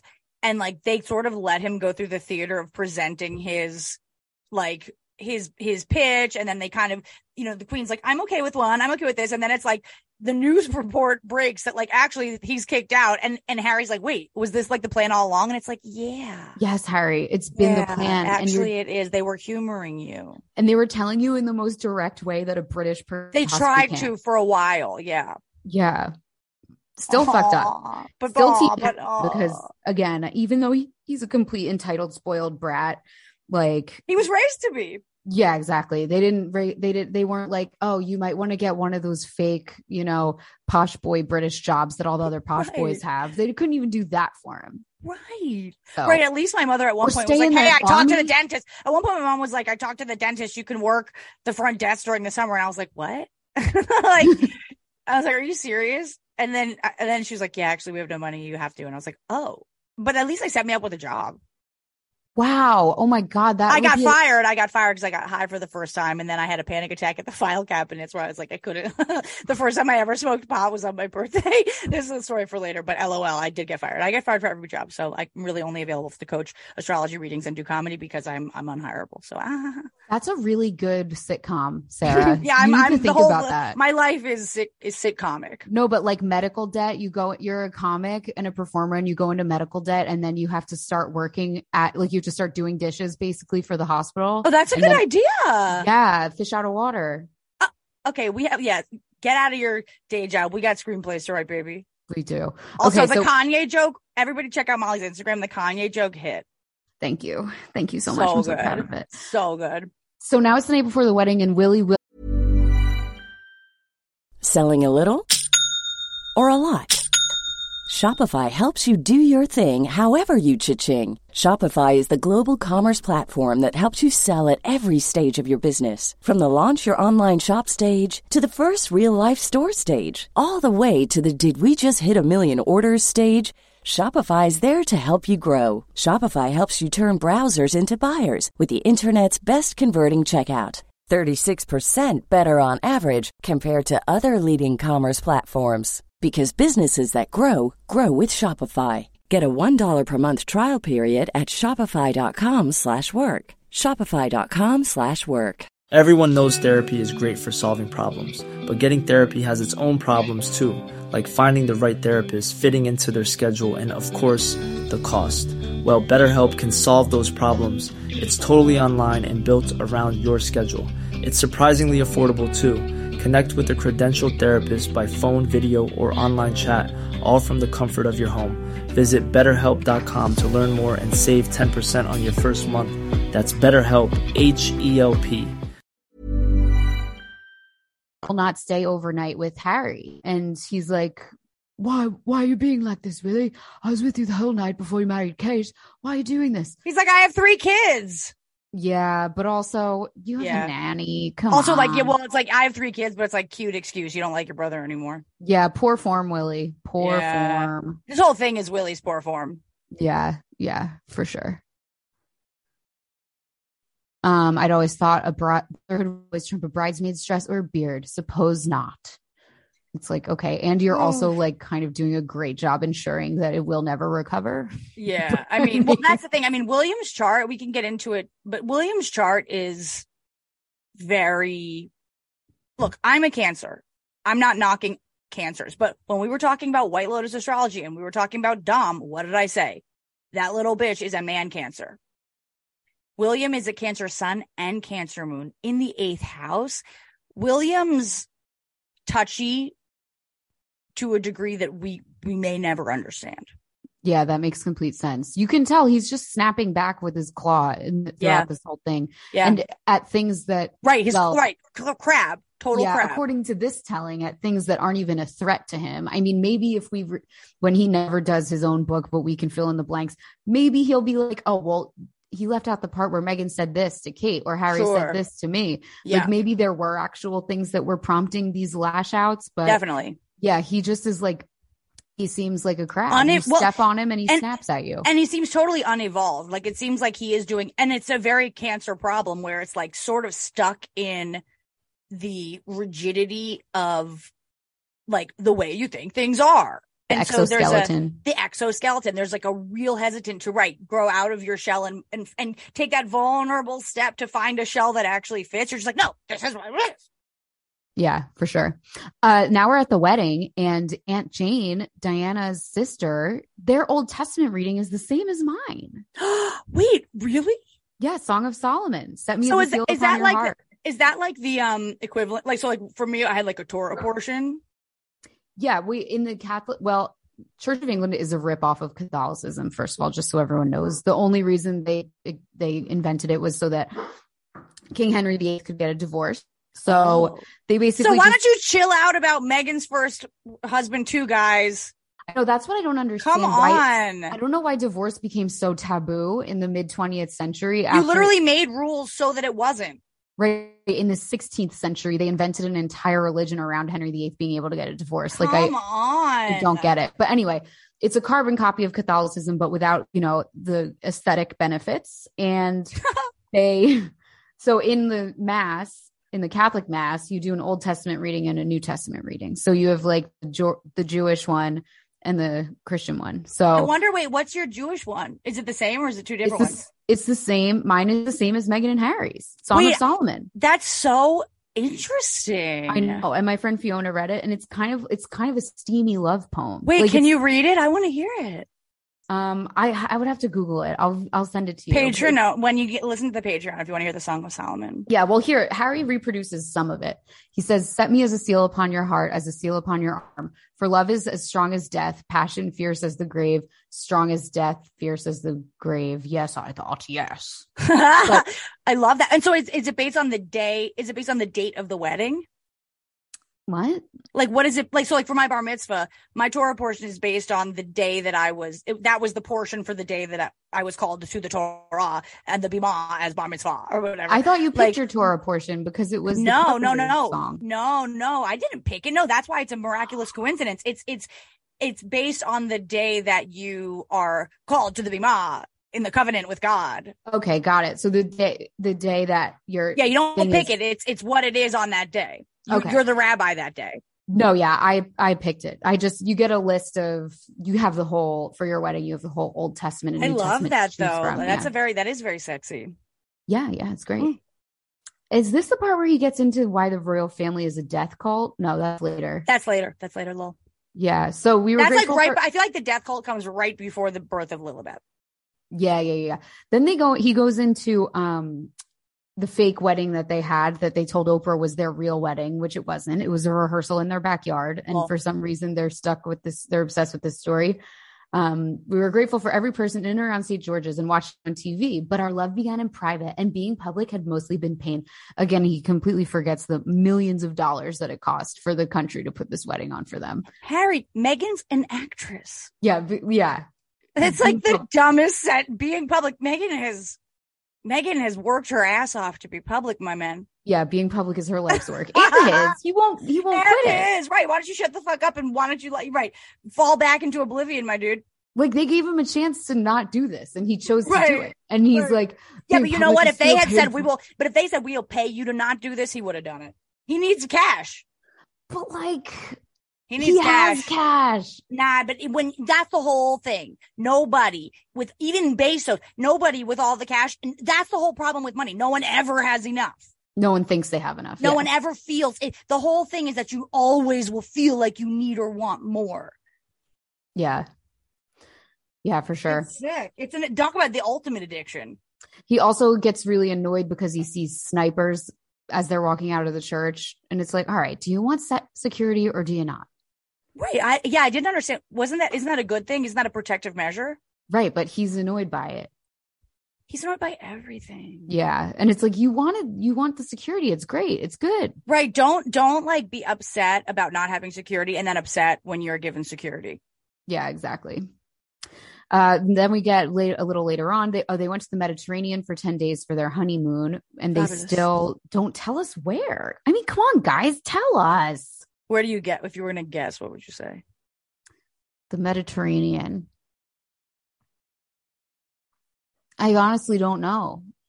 I just feel like it's like, if I know them, it's like, I mean, Italy's the Mediterranean. I just feel like Meghan, like wherever next door to Clooney is where they go. Yeah, Meghan loves Italian wine. That's what her blog was named after. Okay, so yeah. Okay, yeah. So I think Italy next to a celebrity. Yeah, for sure. They come back and they do Trooping the Color, which is like the Queen's official birthday parade. And this is another incredibly petty, inconsequential thing that they elevate into another entry into the anti-Kate dossier. Kate asked Meg what she thought of her first Trooping the Color, and Meg joked colorful, and a yawning silence threatened to swallow us all whole. Was she blanking her? Yeah, she was blanking her. She was like, bad answer, bad joke. Yeah. I mean, isn't that fair? How open mics? Well, it's like a little bit like, what did you think about it? Colorful, it is a non-answer.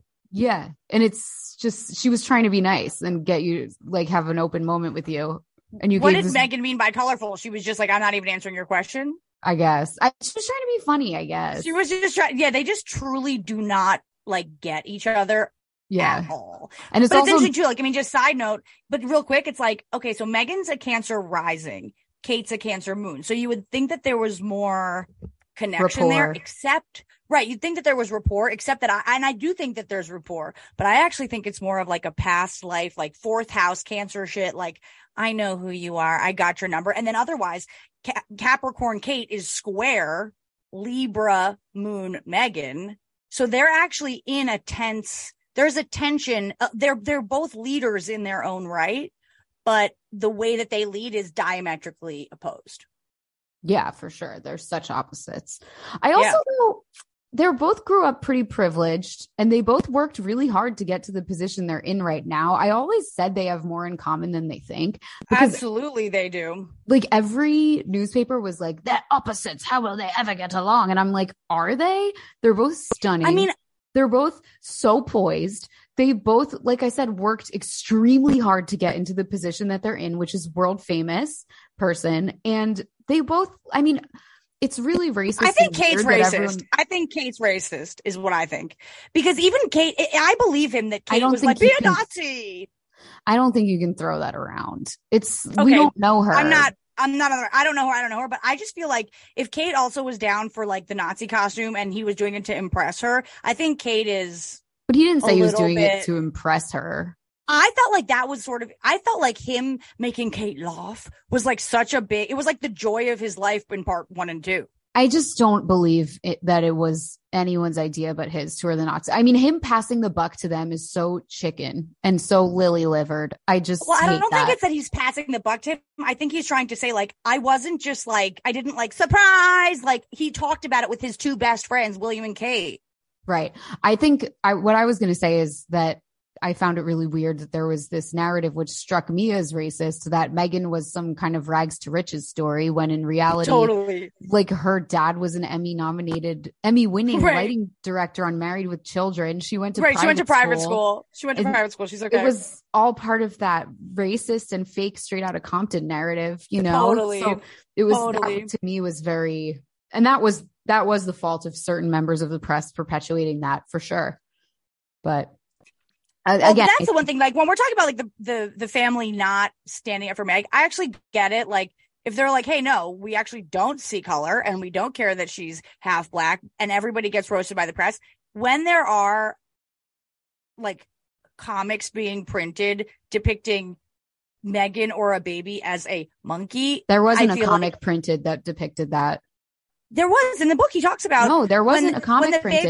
They said when the baby was born. No, Sarah, it was not a comic printed. It was just a random guy, a guy who works at one of the newspapers, tweeted it, a picture of it. It wasn't in the newspaper. Oh, yeah. They never would put that in a newspaper. Even like the most fucked up newspaper you can think of probably wouldn't do that. Oh, that's interesting. Yeah, and there was immediate outcry. Everyone called that guy a dick, and I'm pretty sure he lost his job.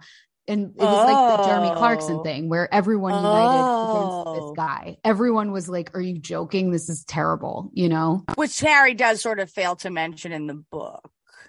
Yeah. And it was like, that guy's a dick, and he should never. Like, it is terrible. Yeah. He should never work in a public facing job again. That was the only thing where I was like, the palace really should have said, if there's like blatant racism, the palace should say something. But it's like, oh, you're saying that that wasn't the press. It was someone's social media. Yeah, he tweeted it. It wasn't in a newspaper. And he does, like Harry does later in the book, conflate social media and the press as well. And that is that is definitely a really big part of his what keeps him going. That's his like addiction. That's his addiction per his therapist. Yeah, exactly. So Meghan goes on a solo trip with the Queen, as in Meghan is the only other person with the Queen and bonds with her.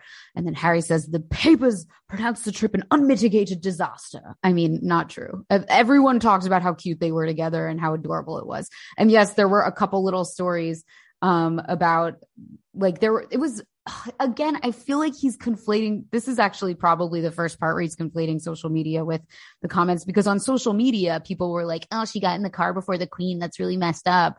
And it's like the average real person didn't give a shit and didn't notice that. And it wouldn't even know, especially the Americans, wouldn't even know that was like a thing.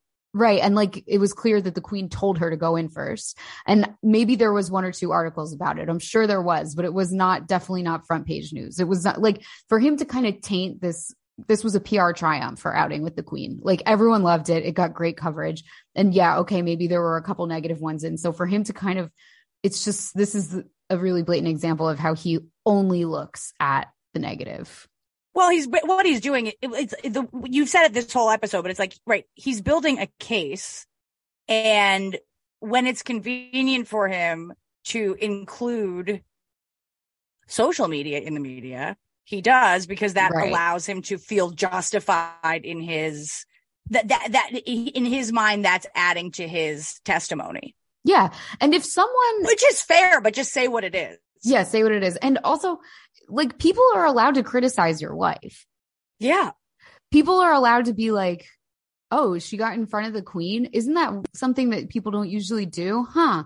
People are allowed to say we're literally like Kim looks like she's wearing a diaper. Yeah. Like people aren't going to have... This is part of the game, people. This is part of the game. Yeah, people are allowed to have opinions. Like, sorry. Yeah. Yeah.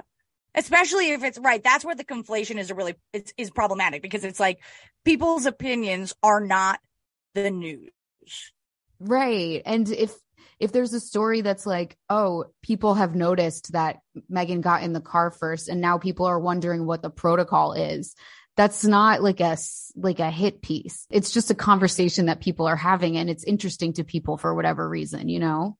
Well, and in fact, it's actually a good thing for the monarchy, because it just shows that there's public interest in the fanfare.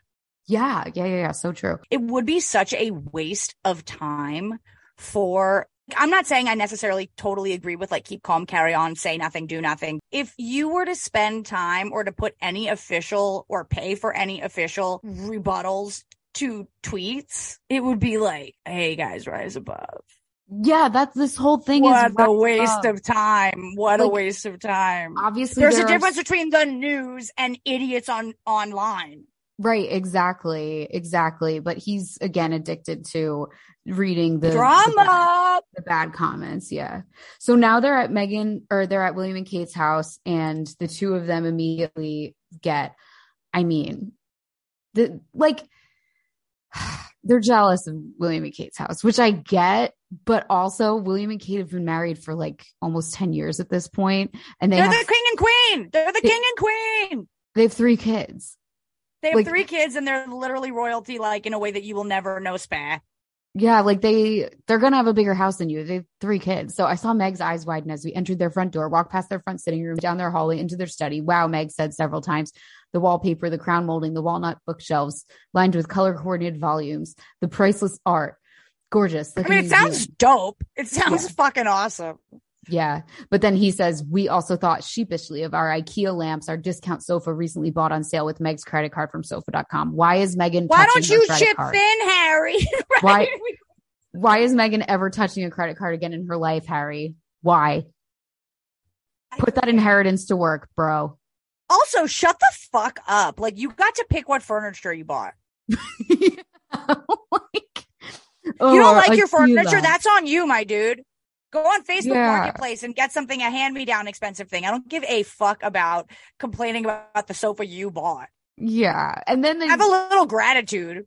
And then they eventually call the queen, and she gives them a pick of like 5 castles. And he's like, and it's like, yeah, that's all you had to do. And then he says, we turned them all down because they were too lavish. My ass.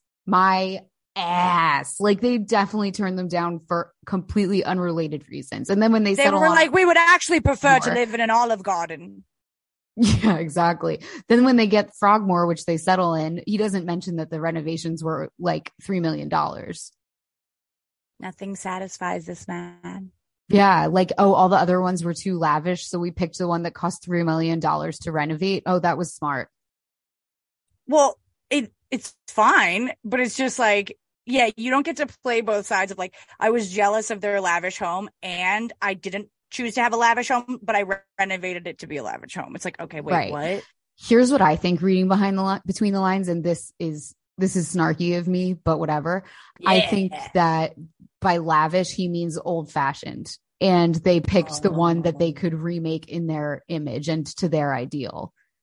Oh, right. Don't you think? It's kind of like, I feel like the whole thing is like, or part 3 is basically saying like William is just blindly taking like all of the everything of being the heir, and it's actually like ugly. So, like, it's not like William and Kate furnished this home. It's like they accepted what was given to them, as they do with everything, because they're the heir. Oh, but you can see pictures of the house from when Michelle and Barack Obama went there. And is it gorgeous? Yeah, I love it. It's amazing. It's like classic with just these little modern touches, like everything classic. And then just like one tasteful lucite table thrown in. It's like perfection. It's amazing. I mean, so what is Harry's gripe? So he's just being a fucking hater. Yeah, he's annoyed that he's still in Nottingham Cottage. And it's like, you got married 3 minutes ago, and these people have 3 kids. And also Kensington Palace doesn't even have a cute rhyme to go with it. Take what you can get. Right. Also, like, they're still in an apartment. Right. You know? Just shut the fuck up. Okay, so while also, they're in just like anything where he's like being judgy just should have been kept out of the book. Yeah, for sure. I mean, he's being jealous. He's just being like full on jealous, but it is good to see a flaw being exhibited even by accident because he doesn't realize it. But yeah. So they're in here to have a showdown about what's been going on with the 2 couples, which is wild. I mean, I just feel like this would never happen in my family. Actually, we would just it's just like, go on, Maury. Yeah, we would just get on with it. We would never do this. It is an indictment of Will and Kate that this is the first time Meghan's ever seen their house. The first time that she's ever seen their house, it's when they're inviting her in to dress her down. And what are they mad at her for? Not getting William and Kate Easter presents. No. Yes. Willie and Kate were apparently upset that we hadn't given them Easter presents. Easter presents? Was that a thing? Willie and I had never exchanged Easter presents. It's not a thing. No one ever has. I've never. Ever. So that's really weird. Kensington Palace looks fucking dope, by the way. I know, it's amazing. You can go into awesome. part of it. You can go into part of it too. There's like museums and stuff. Oh my God, with the first summer or the first winter that I lived here, they had an exhibit of all of Diana's clothing. It was incredible. I cried. So fun. It was so good. I'm sure. That's awesome. Yeah, it was so good. Now this is interesting. So they apologized for not getting them Easter presents. For our part, we chipped in that we weren't too pleased when Willie and Kate switched place cards and changed seats at our wedding. We'd followed the American tradition, placing couples next to each other. That's not an American tradition. It's like actually just the middle class thing. The really upper class thing, even in America, is to separate couples. So again, he's attributing. Really? I've never even heard that. Like, why would you? Wouldn't you want to sit with your boo? Well, the idea is that it's antisocial to sit with your partner the whole night, and it sparks more conversation to separate them. So we're not privy to these circles, but this is how it's done in American like high society as well. So once again, he's attributing things to America that have nothing to do with being American. Right. Yeah, but I think that that's a result of just like never been empowered to just like have an opinion.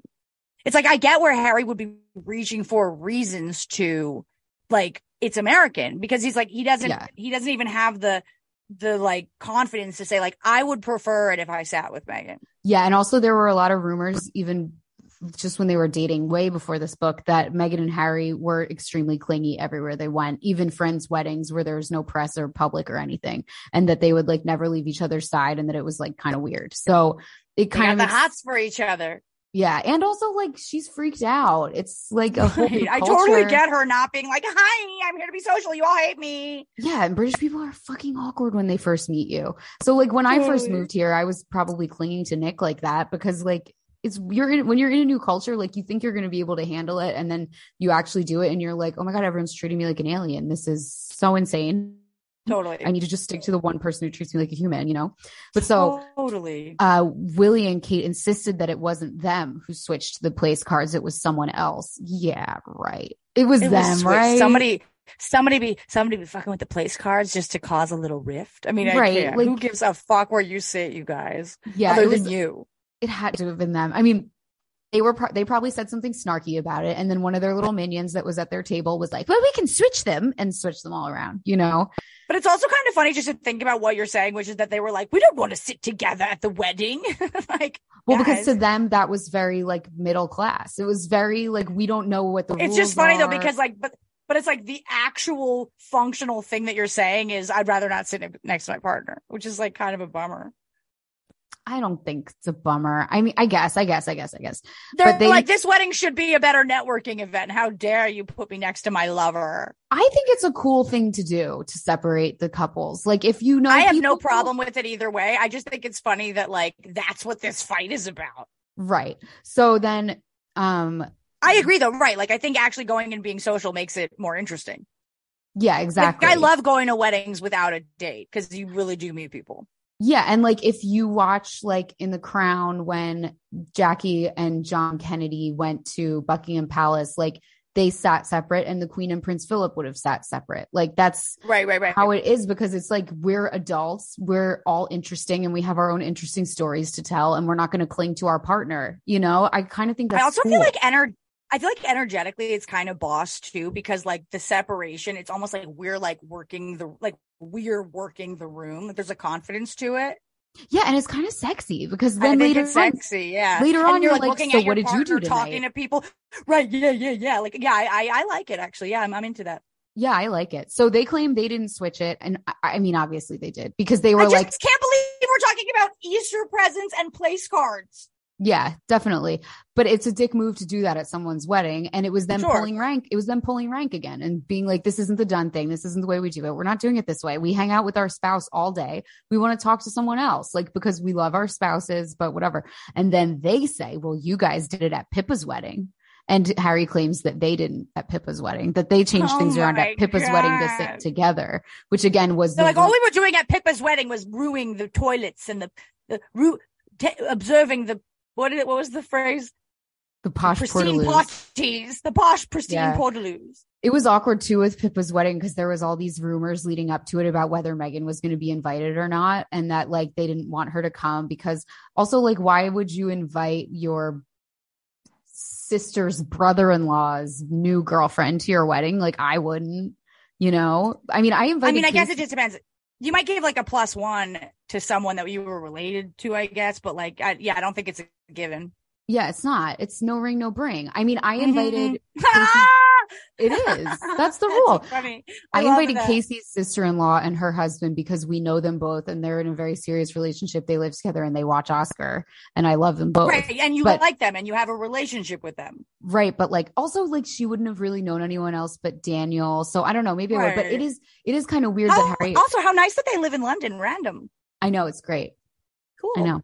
But it is kind of random that Harry would expect that his new girlfriend would be invited to his sister-in-law's sister's wedding.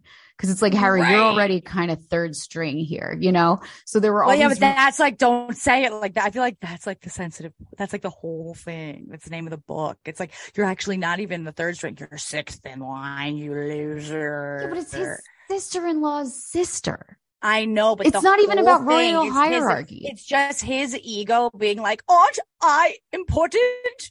Right. So then what ended up happening was she wasn't invited to the church ceremony, but he drove, he was there. It was like up in the north, kind of farther north. And then he drove down to London and picked Meghan up and brought her back up for the evening reception. Isn't that embarrassing? Wouldn't you rather rude. Wouldn't you rather just not go?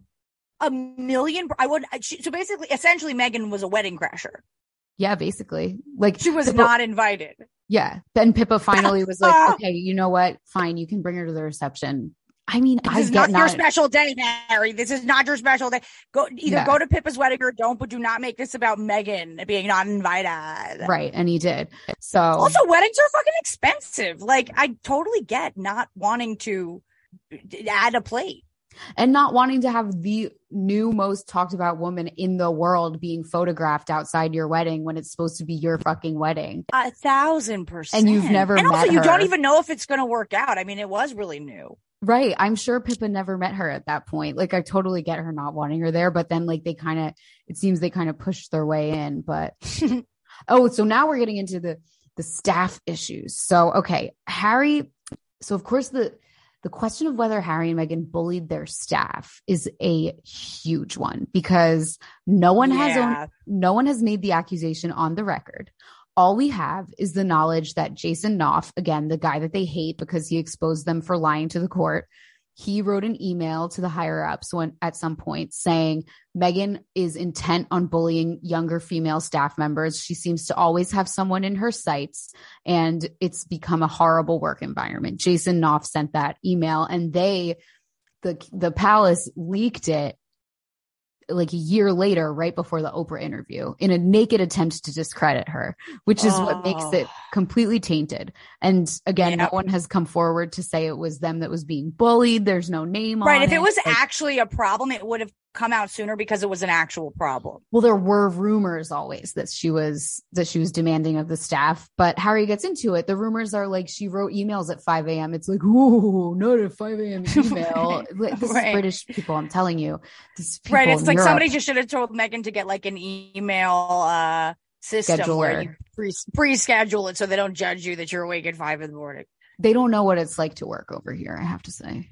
They truly That's don't. insane. Right. If I was judged on the time I send my emails or if you were to look at the times of both of our correspondences, you'd be like, wow, these girls like they're on crack. Yeah. And you wouldn't be like, oh, it's so demanding, but like, that's how British people are. Sarah was drunk and sent Molly 5 different dance mixes of flowers saying, I told you so. Right. Yeah.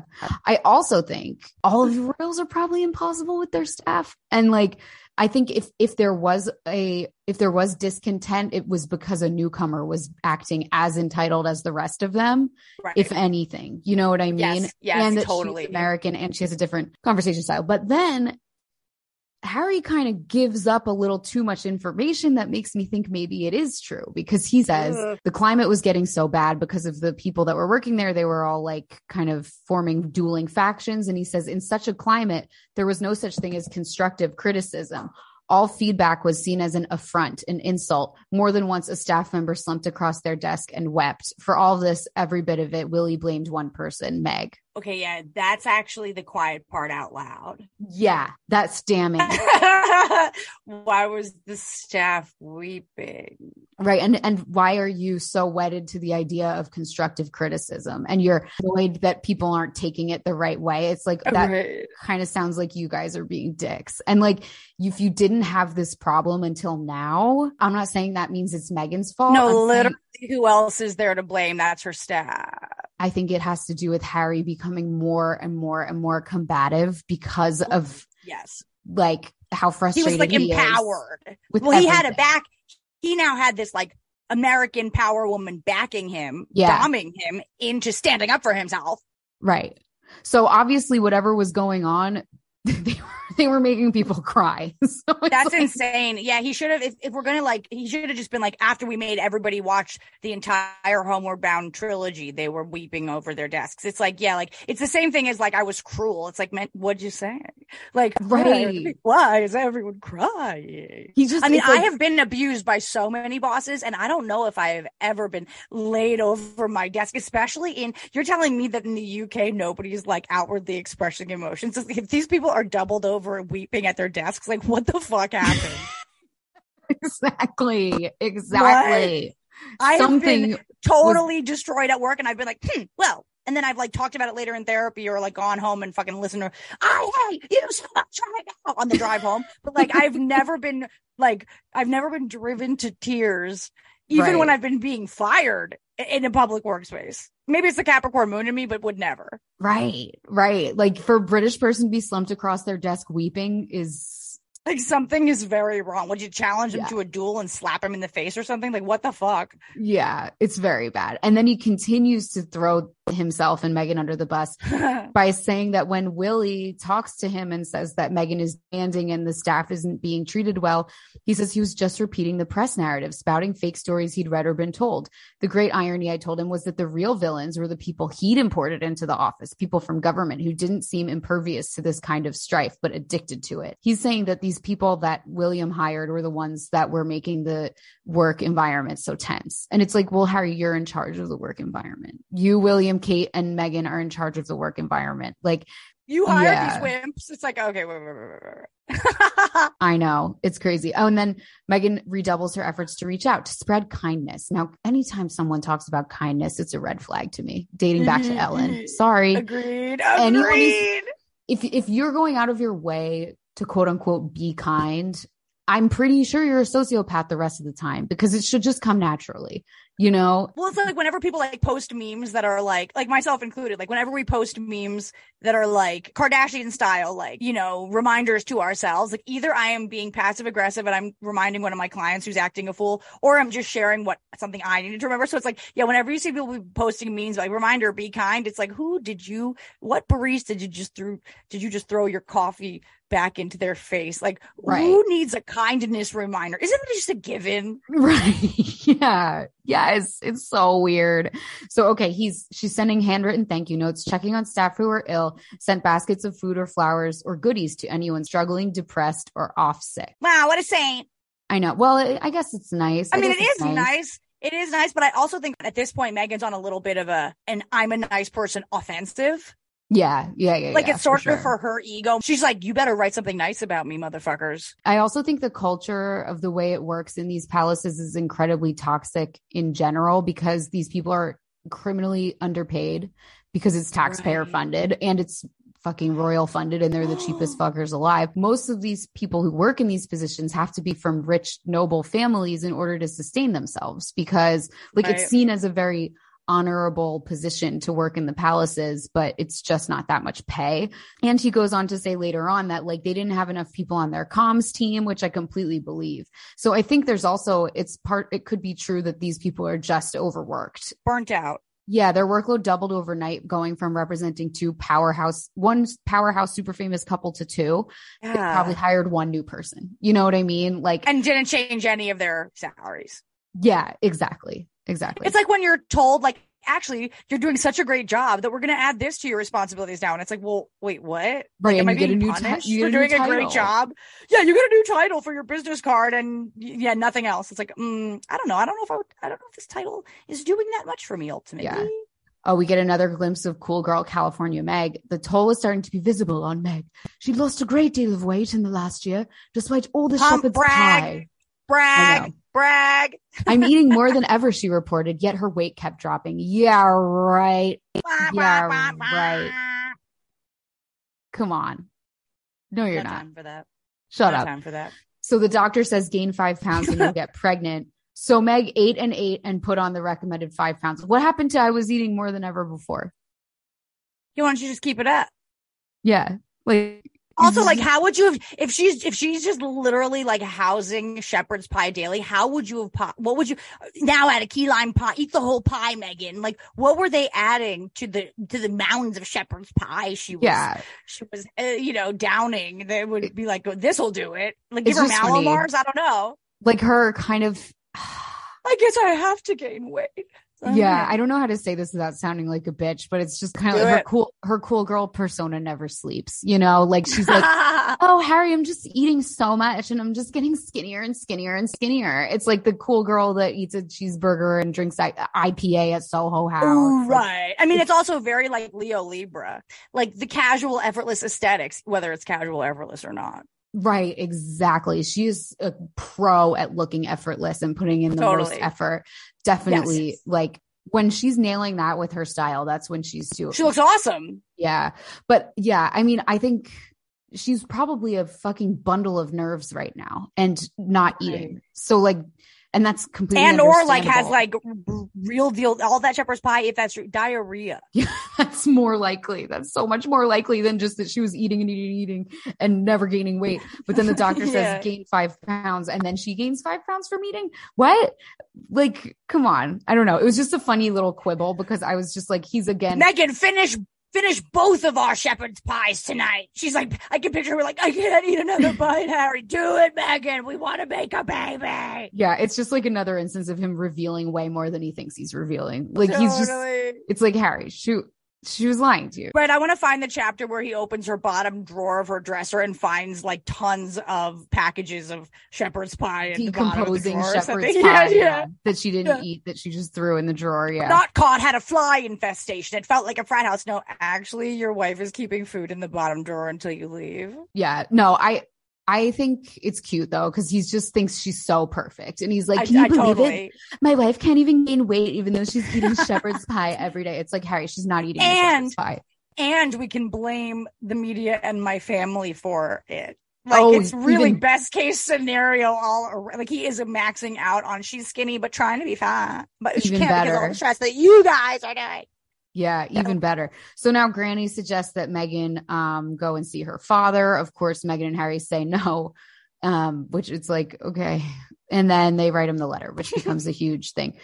They then, oh my God, when they sing to the seals, this was a moment that went very viral on TikTok. Megan, magical Megan. Oh! Yeah. Now this, okay. So, I mean, okay, now this is 100% my own shit. After you've had, okay, I'm not trying to get depressing. What are you about to say? I'm not trying to get depressing. After you've had miscarriages, you don't believe in these stupid ass signs anymore. Okay. Like, they're like, so basically what happened was Pa tells them that if you sing to the seals, they might be selkies. And if they're selkies, they'll sing back to you. And so they go in and they see some seals and then like a miracle will happen. And they start singing. Harry starts singing like, ah, and they don't do anything. And then Megan's like, oh, and they all start singing. And then Harry jumps into the water with the seals. And then like short after that, they get pregnancy tests. And Harry, obviously the implication is seals. And it's like, no. Like you just can't. It's not a sign. You guys are just idiots. And then he jumps into the ocean with the seals and he tells the chef that he did that. And the chef is like, this part of the Scottish coast is teeming with killer whales, and singing to seals is like calling them to their blood-soaked deaths. Harry says, I shook my head. It had been such a lovely fairy tale. How did it get dark so fast? And it's like, because once again, you got too close to the wildlife and put everyone at danger, Harry. It's not like a grand metaphor. You're just a dumbass. It's also like to the earlier point. It's like you could just let it be magical for the book. Like you don't have to share the fact that actually you were putting the seals at grave danger. Right. And also like, I don't know if that keep the story light, if that's what you want it to be, my man. Yeah. Once again, some people are going to die. Like the seals are going to die. And like, Harry's just like, oh, whoa, like that's crazy, you know? Well, it's going to turn into like, we sacrificed the life of those seals for our newfound baby. Yeah. I imagined when I read that, all I could think of was that she was doing Aria. Yeah. There are some really, really funny TikToks about it. Like, just that's amazing. Search Prince Harry seals; they'll probably come up. But yeah, never underestimate a Leo's penchant for drama. Yeah. So then they get the pregnancy tests, which again, like, it's not the seals, Harry. The seals did not get you guys pregnant. Like, it's fucking, my man. It's just fucking. Yeah, exactly. And so I also thought it was crazy. I mean, this also seemed very out of character for Meghan for me, because she's, I think, 37 at this point. And the fact that like she only bought 2 pregnancy tests and took it like after she already missed her period, that is like superhuman restraint and like letting Jesus take the wheel. I mean, yeah, most people our age are like testing, freezing their eggs. Yeah. Or even just, testing, going to fertility testing. Yeah. You're just taking a pregnancy test every day from like the week after you ovulate up until the day that your period is due. You know what I mean? Yes, and you're comparing the lines and you're looking at if they're getting darker, and like you're taking pills and you're using the fucking thing that you stick the stick into that tells you if you're ovulating or not. And these guys just kind of like went, I mean, wow, that's amazing. They're very fertile. But it didn't seem. But I also want to say, like, side note though, who the fuck knows? Like, it does seem like Meghan is hiding her shepherd's pie in the bottom of the dresser, and like, who knows how many pregnancies she took without telling him. Right. That's a really good point. Because yeah, it just seems so out of character for someone who's such a perfectionist and so in control of everything in her life to just be like, to kind of have the kind of thing where you already miss your period and that's when you find out. Like, that's wild to me. I don't understand how people are doing that. Have me down for there's a few things like feminine mystique. There's a few things he doesn't know about what she's doing. Yeah, I think that makes sense. It's like in movies when people find out they're pregnant because they literally are just standing somewhere in public and they barf on the floor. It's like it's like you didn't notice that your tits were 2 sizes bigger and aching? Right. Like, you have to be brain dead for that to be the way that you find out you're pregnant. Like, you don't remember that you had unprotected sex? Yeah, it's so fun. Like, are people just not tracking their periods? Does everyone who finds out they're pregnant in a movie have PCOS and irregular periods? Because that's the only way that would make sense. You know, they must. Like, that's the only person who I think learns they're pregnant from morning sickness is a person who has extremely irregular periods. 100%. So I don't know. That part blew my mind a little bit. I'm devastatingly regular, despite all the plan Bs. LOL. Oh, now I know, me too. Also so regular. Now, we're at another wedding and we're continuing the tradition of taking the attention away at weddings. They confirm, this was forever. They confirmed that they announced their pregnancy at Eugenie's wedding. Yeah, I mean, maybe on some level, like subconsciously, they were trying to do her a favor because they were like, honestly, Eugenie and Jack, we love them. They're our besties and they are a total uggo bore. And like, we'll give them a little bit of action for the wedding. But yeah, it's totally fucking rude. It's so rude. It's rude. It's terrible. I mean, just shut the fuck up about yourself for a minute. Yeah, Meghan's a girl's girl. Like, she has a lot of girlfriends. She knows. And it seems like she and Eugenie were close. Yeah, she knows the girl code. She knows the girl etiquette. She knew better than to do this. But I mean, maybe this is them pulling rank a little bit because they're sick of William and Kate pulling rank on them. And they're like, well, we outrank Eugenie and Jack, so we're allowed to make their wedding into our little announcement space. Here's what you have to do. Google what she wore to Eugenie and Jack's wedding. Don't tell me it was white. I was just going to make the joke. No. Okay. Thankfully not white. She did wear a white dress with a blue pattern on it to someone else's wedding earlier than that, which is for sure on the line of appropriate, but not too bad. So you have to look at what she wore to Eugenie and Jack's wedding to announce their pregnancy. She's wearing a long dress with a matching coat over top, and the coat has buttons, and she has done all the buttons down to her stomach. And then on her stomach, the coat is open, and she doesn't even have a bump. Wait, that's so funny. It's absurd. But it's just Leo theater. It's theater. Yeah. It's literally, it's like suggestive costuming, a foreshadow costume. That is so funny. Exactly. Like, she's like, what would the Suits wardrobe department do in this situation? And then like to demonstrate that the mise-en-scene of the wedding outfit. Right. And then like 3 days later, she's seen in public for another event and she has no bump whatsoever. Like, she literally made herself look like she had a bump so that everyone at the wedding would know. Wait, this is so funny. These pictures are, she was doing bump cosplay. Yeah, this is really weird. Like, this is one of those things when like I was still 100% on their side, loved them so much. And then when I saw those pictures and it was like, okay, she's 3 months pregnant and she's wearing that. Like, that's so weird. I don't know. You just start to think, oh my God, like all these like really conniving rumors, I still don't think they're true. But when you see something like that, you understand why people are like, this woman is a criminal mastermind, or like she's like the number one top psychological manipulator, because to show up at someone else's wedding and not only announce your pregnancy, but dress for pregnancy. And what month was that? You couldn't wear something else. You couldn't just button the coat. October 2018. So October. Okay. But like, you couldn't button the coat all the way down. No one in human history has worn a coat in that way. Button the top 3 buttons and leave the rest open. She's an artist. I know. It's the I think that, for my money, is the weirdest thing she's ever done. My thoughts on all of this aren't like sociopath, narcissist. Is just like, that's where it's like the debate team theater kid comes out, where it's like, you aren't as cool as you aren't Soho House cool. You're like, I have an idea. That's it. That's what I'm saying. It's bizarro. It's not manipulative. It's not cunning. It's trying. It's trying. Yeah. It's a weird ass thing to do. Very funny. Very funny. Like, normally you are the cutest, most put together little tiny petite, and you're like, let me wear a giant coat and unbutton only the stomach. What?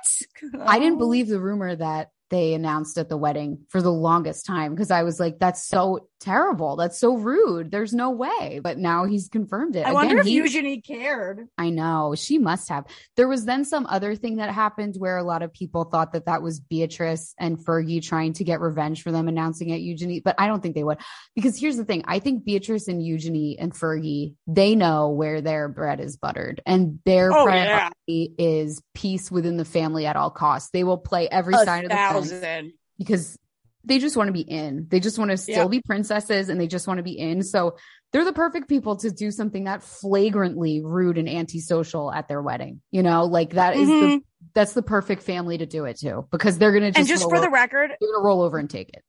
Real quick, even though Eugenie is in Aries, her rising is in Libra, her moon, Venus, Mars, and North Node are in the 4th house in Aquarius. I don't think she gives a fuck. I guess. How could you not give a fuck, though? So now they go on their tour of, Southeast Asia and Australia. Also, side note, Aquarius moons will shock you with what they don't care about. I guess that makes sense. Yeah. Mm-hmm. So now they're on their tour, and Meghan, Harry is very annoyed that the press has reported that she has morning sickness because she was tired, but otherwise a dynamo. Indeed, she felt lucky not to be suffering severe morning sickness since we were embarking on a hugely demanding tour. I think that is a little dig at Kate as well, because Kate had hyperemesis gravidarum and was hospitalized for each of her pregnancies. And Kate has also been accused of not working hard enough and not doing enough gigs in general, which he alludes to earlier in the book about how unfair that was, to his credit. But I don't know. Kate does plenty. Relax. Yeah. To say she Kate waiting 10 years for a commitment is more than enough in my book. Yeah, for sure. To say that she was a dynamo because she didn't have morning sickness is like just unrelated. That's an annoying guy thing, where he doesn't understand it's actually not your fault if you have morning sickness. Right. She didn't even bring makeup. It's like, yeah, she fucking did. She didn't bring makeup. She didn't eat. Or no, she didn't gain weight even though she was eating everything. Yeah. And she was a morning sickness dynamo. So like you do kind of get the impression of where like, even though I think these two are probably really nice people overall, they could have been fucking unbearable to be around sometimes because it's just like her kind of putting on a little bit of a shtick, like, and which I don't blame her. She's trying to find her way in this brand new milieu, and she's trying to figure out who she is in the UK, because you can't be the same person in a new country as you were in the old country. You do have to make concessions and change yourself. She's trying to figure it out, probably coming across a little performative. And then Harry's just saying to everyone, isn't she incredible? She eats everything and doesn't gain a pound. But except when she wants to gain weight, then she gains 5 pounds and we get pregnant immediately. It's like, right.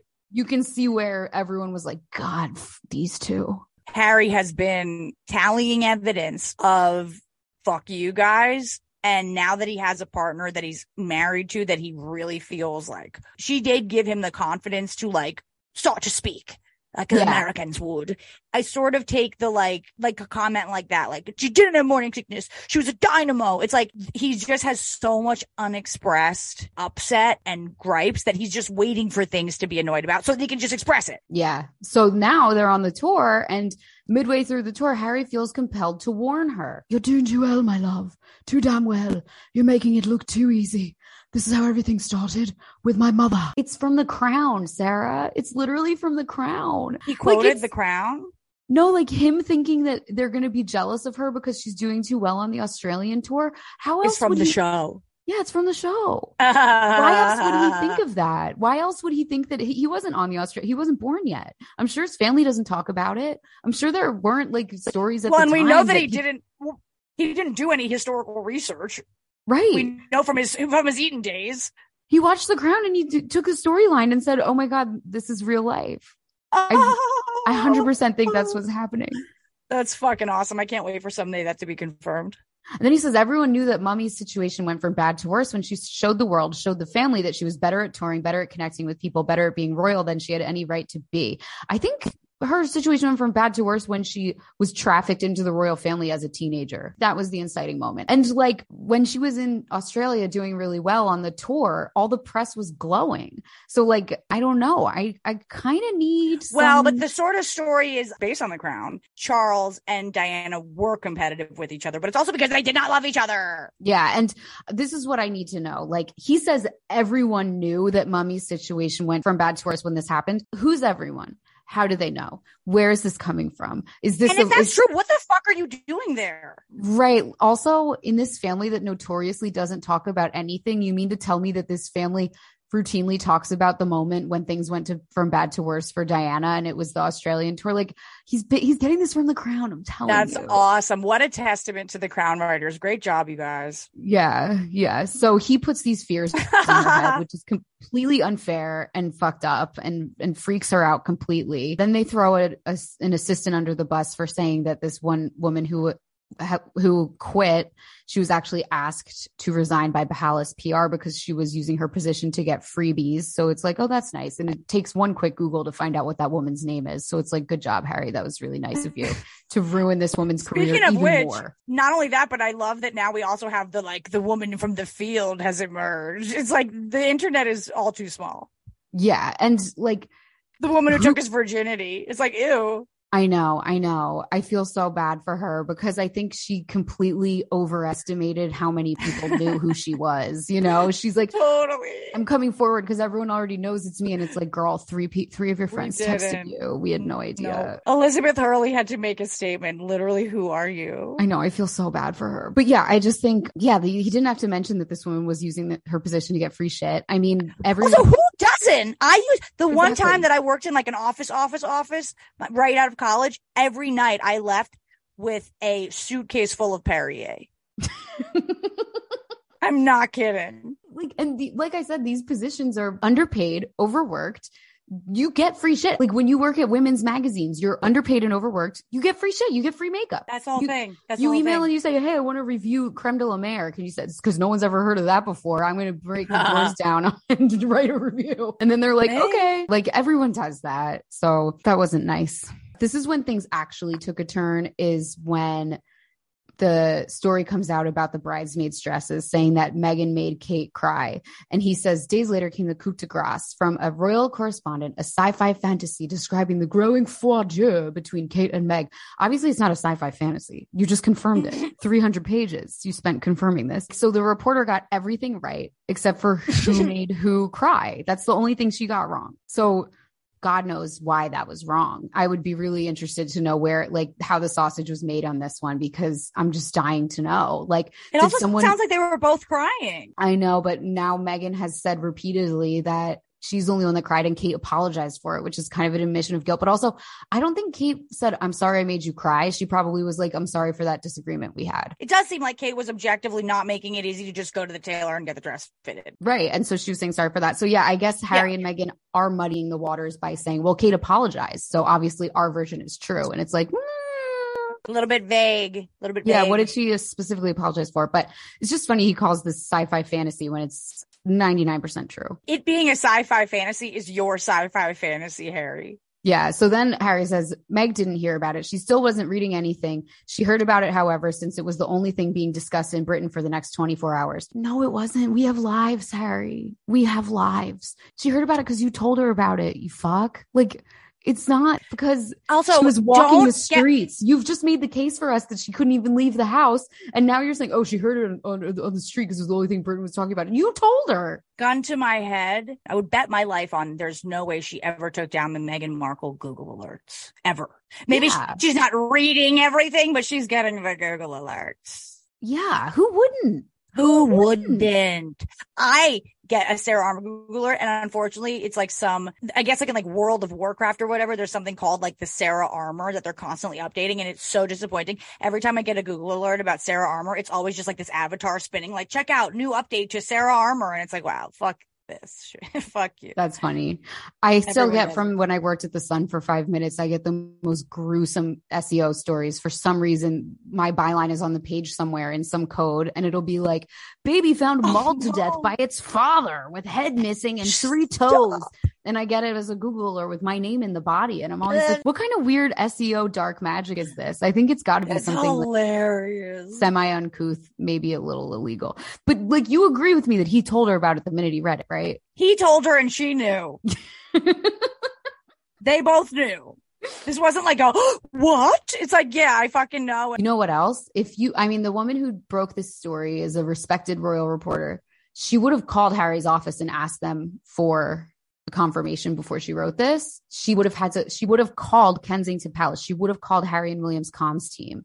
I need to go and look at the story and see if it says, I'm sure it says they declined to comment, but they would have said like, we're not commenting, but they would have used, I think with a story like this from a reporter as trusted as that one, I'm now concocting a conspiracy theory. If the comms team hadn't planted it themselves, I think they would have given Harry a heads up that this was coming. But I think they probably planted it because I think that everyone on the staff disliked Meghan and Harry by this point. Like, I think that everyone in the comms team, for whatever reason, was Team Will and Kate. Maybe just because they're the king and queen. Yeah, exactly. And also, like, they have been there longer, and longevity I think is big with British people. Like, you have to break it takes a long time to break their walls down. You know what I mean? They're going to just trust them more implicitly. So I don't know. I'm just saying, I think that for Harry and Meghan to be surprised by this story makes me think that either the comms team planted it themselves or they were completely asleep at the wheel. What would be the reason that a comms team would plant this? Either they just hate them so much and they're like, I'm sick of these people and I'm throwing this in there, or it was just some random aide who's not even that high up who planted it. But a comms team, they could either just literally just dislike them, or they have some bad information about Kate or Will that they're trying to suppress.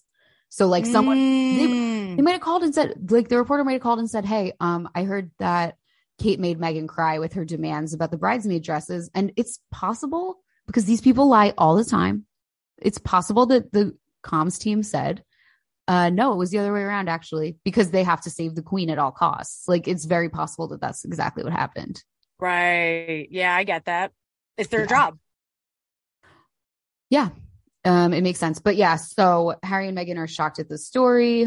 Once again, I've said this a million times, but we actually would have forgotten that this happened. And I understand why they were so upset about it, but pick your battles, dude. Yeah. Okay. I think it's way more damning that the staff was laying over the desk and weeping their heads off. It's like, you might want to address some of the other rumors, dude. Okay, it was the Daily Telegraph.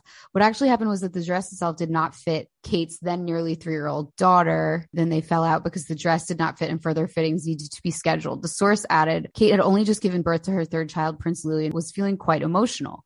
Wow. So the source is putting baby brain on her. I feel that that's generous. Well, I mean, this is now Kate's. This is probably someone who likes Kate, kind of. That's what I'm saying. It's not an insult. It's a explanation. Well, I'm saying people can take it as an insult, so you shouldn't say it to people. Sure. It's a sensitive thing to say. And for the record, all white people should never say N-word, even if all your best friends are. Don't assume much when you're trying to get along with people. Yeah. It's a bad example, but I guess that's the lesson. I just feel like every once in a while I'll have somebody be like, no, like, and it's like, just don't. Like, I'm offended. So no, you can't. Okay, so it was Camilla Tominey. That's who wrote it at the Daily Telegraph. Everybody in the UK seems to be named Camilla and Charles. They don't have that many names to go around. Yeah, it's true. So it was only a matter of time. I'm reading now the story. Before all eyes would be on Kate and Meghan and how well they did or didn't get on. The royal sisterhood has not been under this much scrutiny since a young Princess Diana and an excitable Fergie joined the household in the 80s. I feel like Fergie and Diana would have really been buds. Oh, they were, but they were off and on. They fought all the time. This is the thing. Diana fought with everybody all the time. Like, yeah, it runs in the family. These people never get along. They're like Teresa Giudice. They're actually exactly like Teresa and Joe Giudice. The takeaway of the book is like, this is about reality TV. It is. My family is the most important thing in my life. I don't speak to half of them, but it's the most important thing, like that Italian Jersey thing of like, my family is number one. I hate them. I don't talk to them, but they literally hate each other. Like, this is Diana. This is Harry. Like, so, okay. As with these royal outlaws, the temptation to cast the modern day duchesses as arch rivals has proved too hard to resist. The obvious differences between their characters make for an easy narrative. What, after all, would a Berkshire born English rose and homely mother of 3 really have in common with a former I know the homely means in the UK, it doesn't mean ugly. It means. Oh, okay. Because I'm like, that is rude. What would she have had in common with a former American actress more at home on red carpets than in drafty royal residences? Again, bigging up Meghan's career. It's so funny.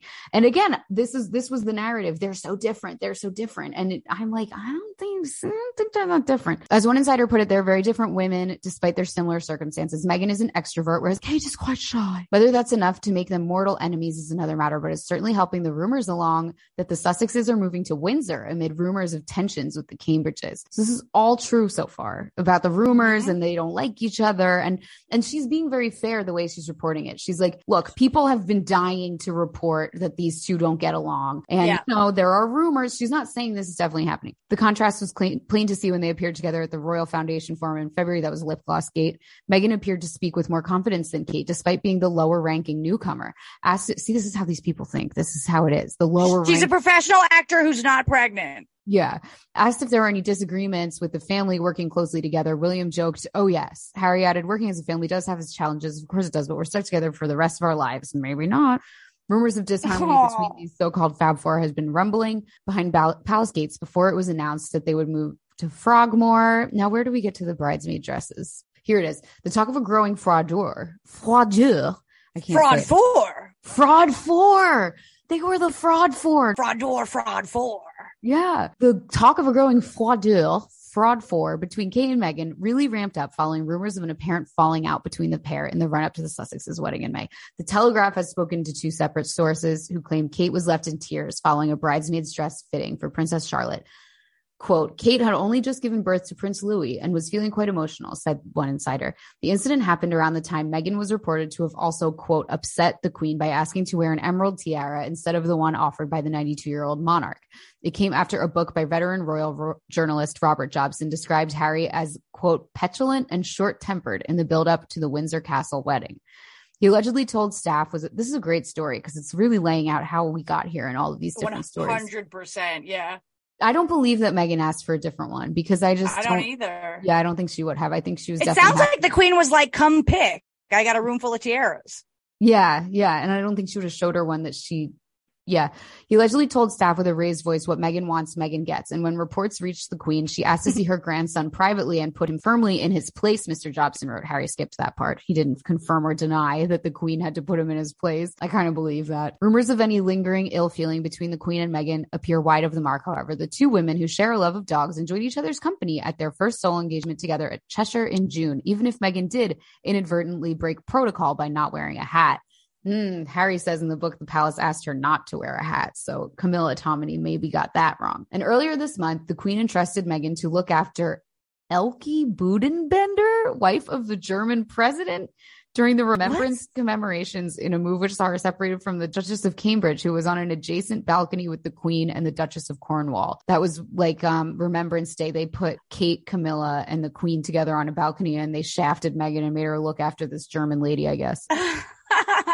Despite being welcomed into the family fold, the attitude below stairs has apparently not been universally positive, with some giving the relationship 5 years. The catty gossip reportedly hit fever pitch during the so-called Markle debacle, because they say it in there. Markle debacle. It's pretty good. Okay, there it works. Yeah. Yeah, I like it. When Meghan's father, Thomas, pulled out of the wedding at the last minute, the drama reduced both Meghan and Harry to tears, which perhaps explains why the prince went to such great lengths to ensure his bride to be everything she wanted on her big day. The source said some of the staff don't seem to want to give Meghan a chance. I believe that 100%. Harry is besotted and understandably extremely protective of her. Yeah, for sure. Yeah, as he should be. Princess Eugenie's wedding also proved a little problematic for Meghan, who appeared to admonish her husband during the ceremony at St. George's Chapel. Is this Jen and Ben at the Grammys 1.0? I know. We got to find this footage. The couple were later criticized for sharing news of their pregnancy at the champagne reception afterwards. William and Kate, not usually prone to public displays of affection, appeared much more at ease as they held hands throughout the service. Okay, cool.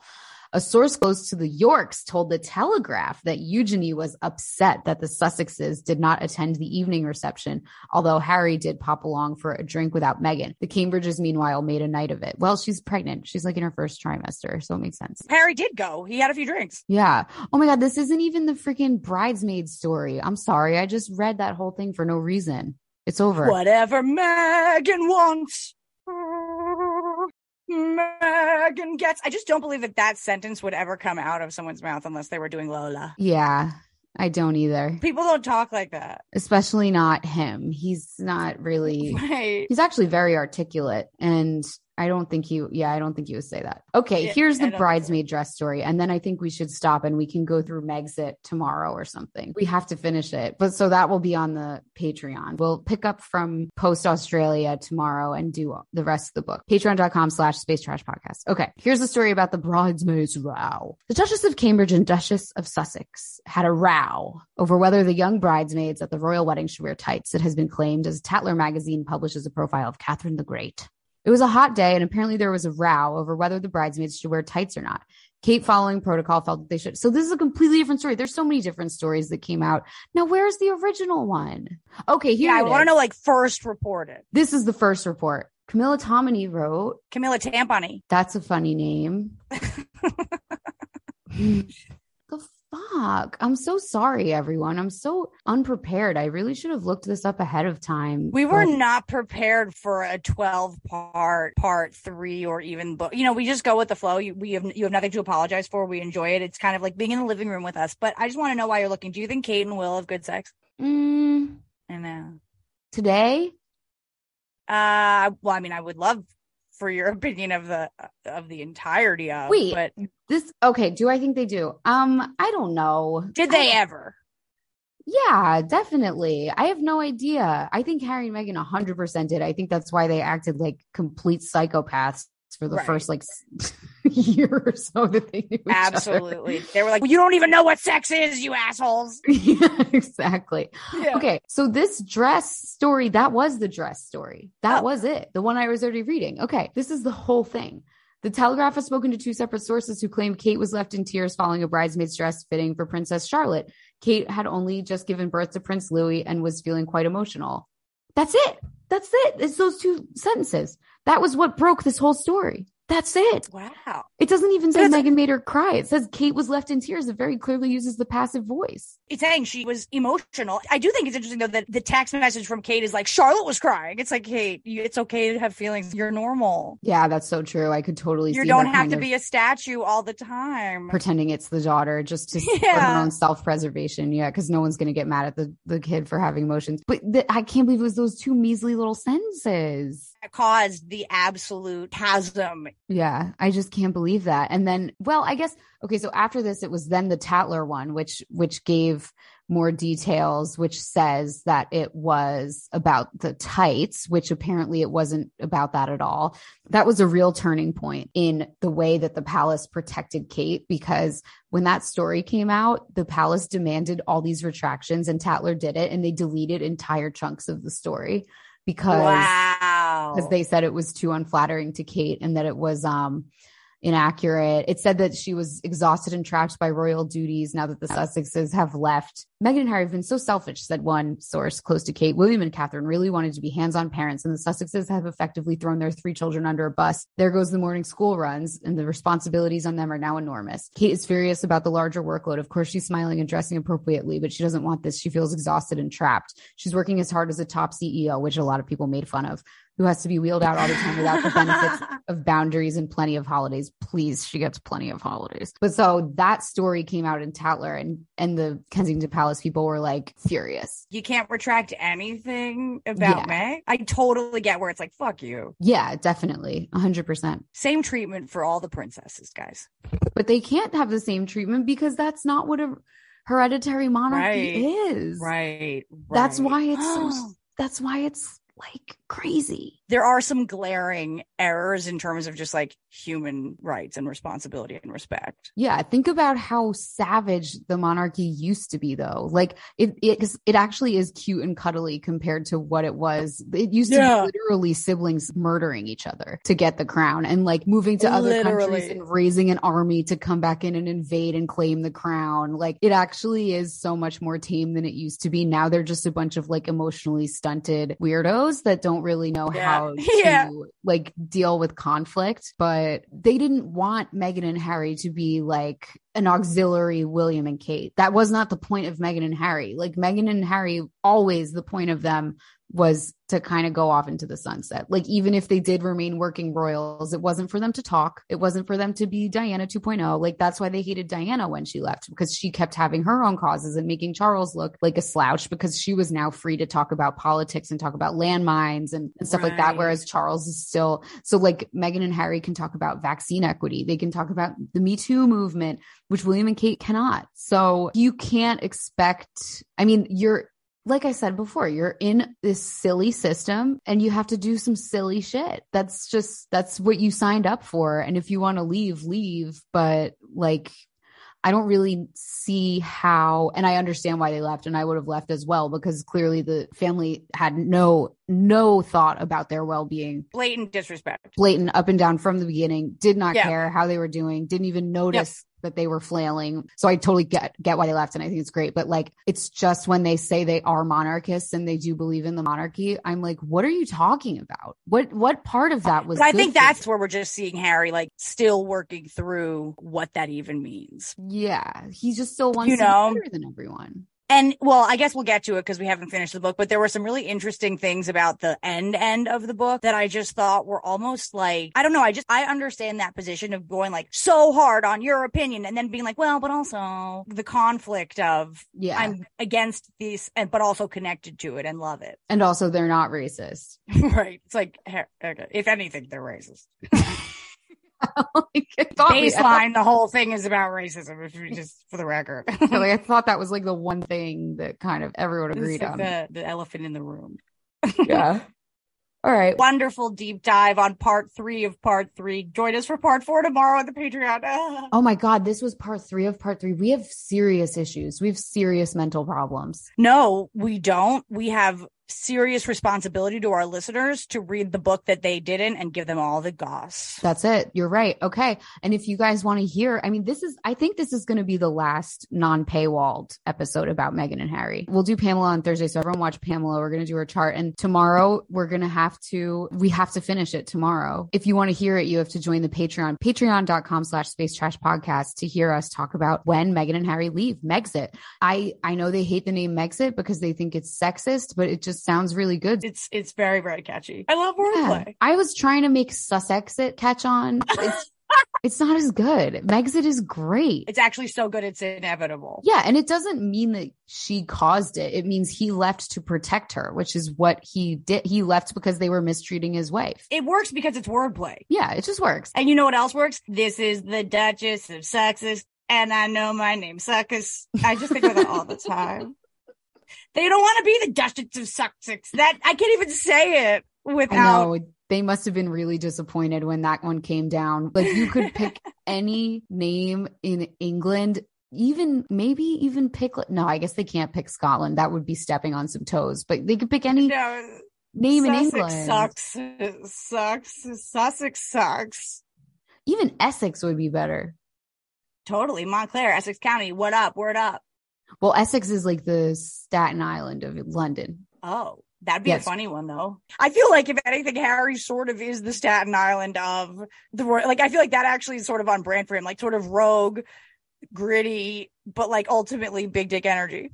Yeah, Duke of Essex, Duchess of Essex would have really been fun. He would have said that it was disrespectful. He's going to find everything disrespectful. And he's not wrong in a lot of cases, but it's like he's also like laying into some of the details that maybe like you could just sort of like brush off. Yeah, the lip gloss. Yeah.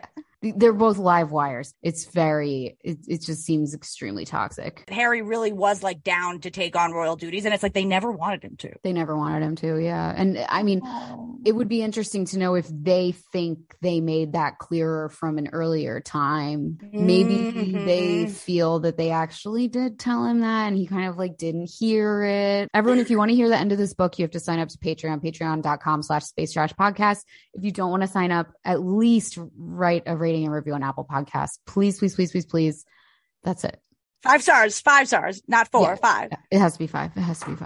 And if you haven't, don't text either of us until you do. Thank you. Don't DM, don't text. We ask very little of you. Write a fucking review and join the Patreon unless you're overdraft. Yeah, it takes the same effort as texting or DMing us. So please do that instead. Thank you to whoever just wrote Roby, but put 5 stars. It's really the stars that matter. Yeah. One of our last reviews is just a one word that makes no sense, but there are 5 stars. And for that, we thank you. Yeah, that's perfect. That's all we ask. 5 stars. Cheerio. Space trash. Trash in space. Space trash. Lifestyles of the rich and Uranus. Space trash. Celebrities, they're trash, but the astrology can help us understand. Transmission incoming.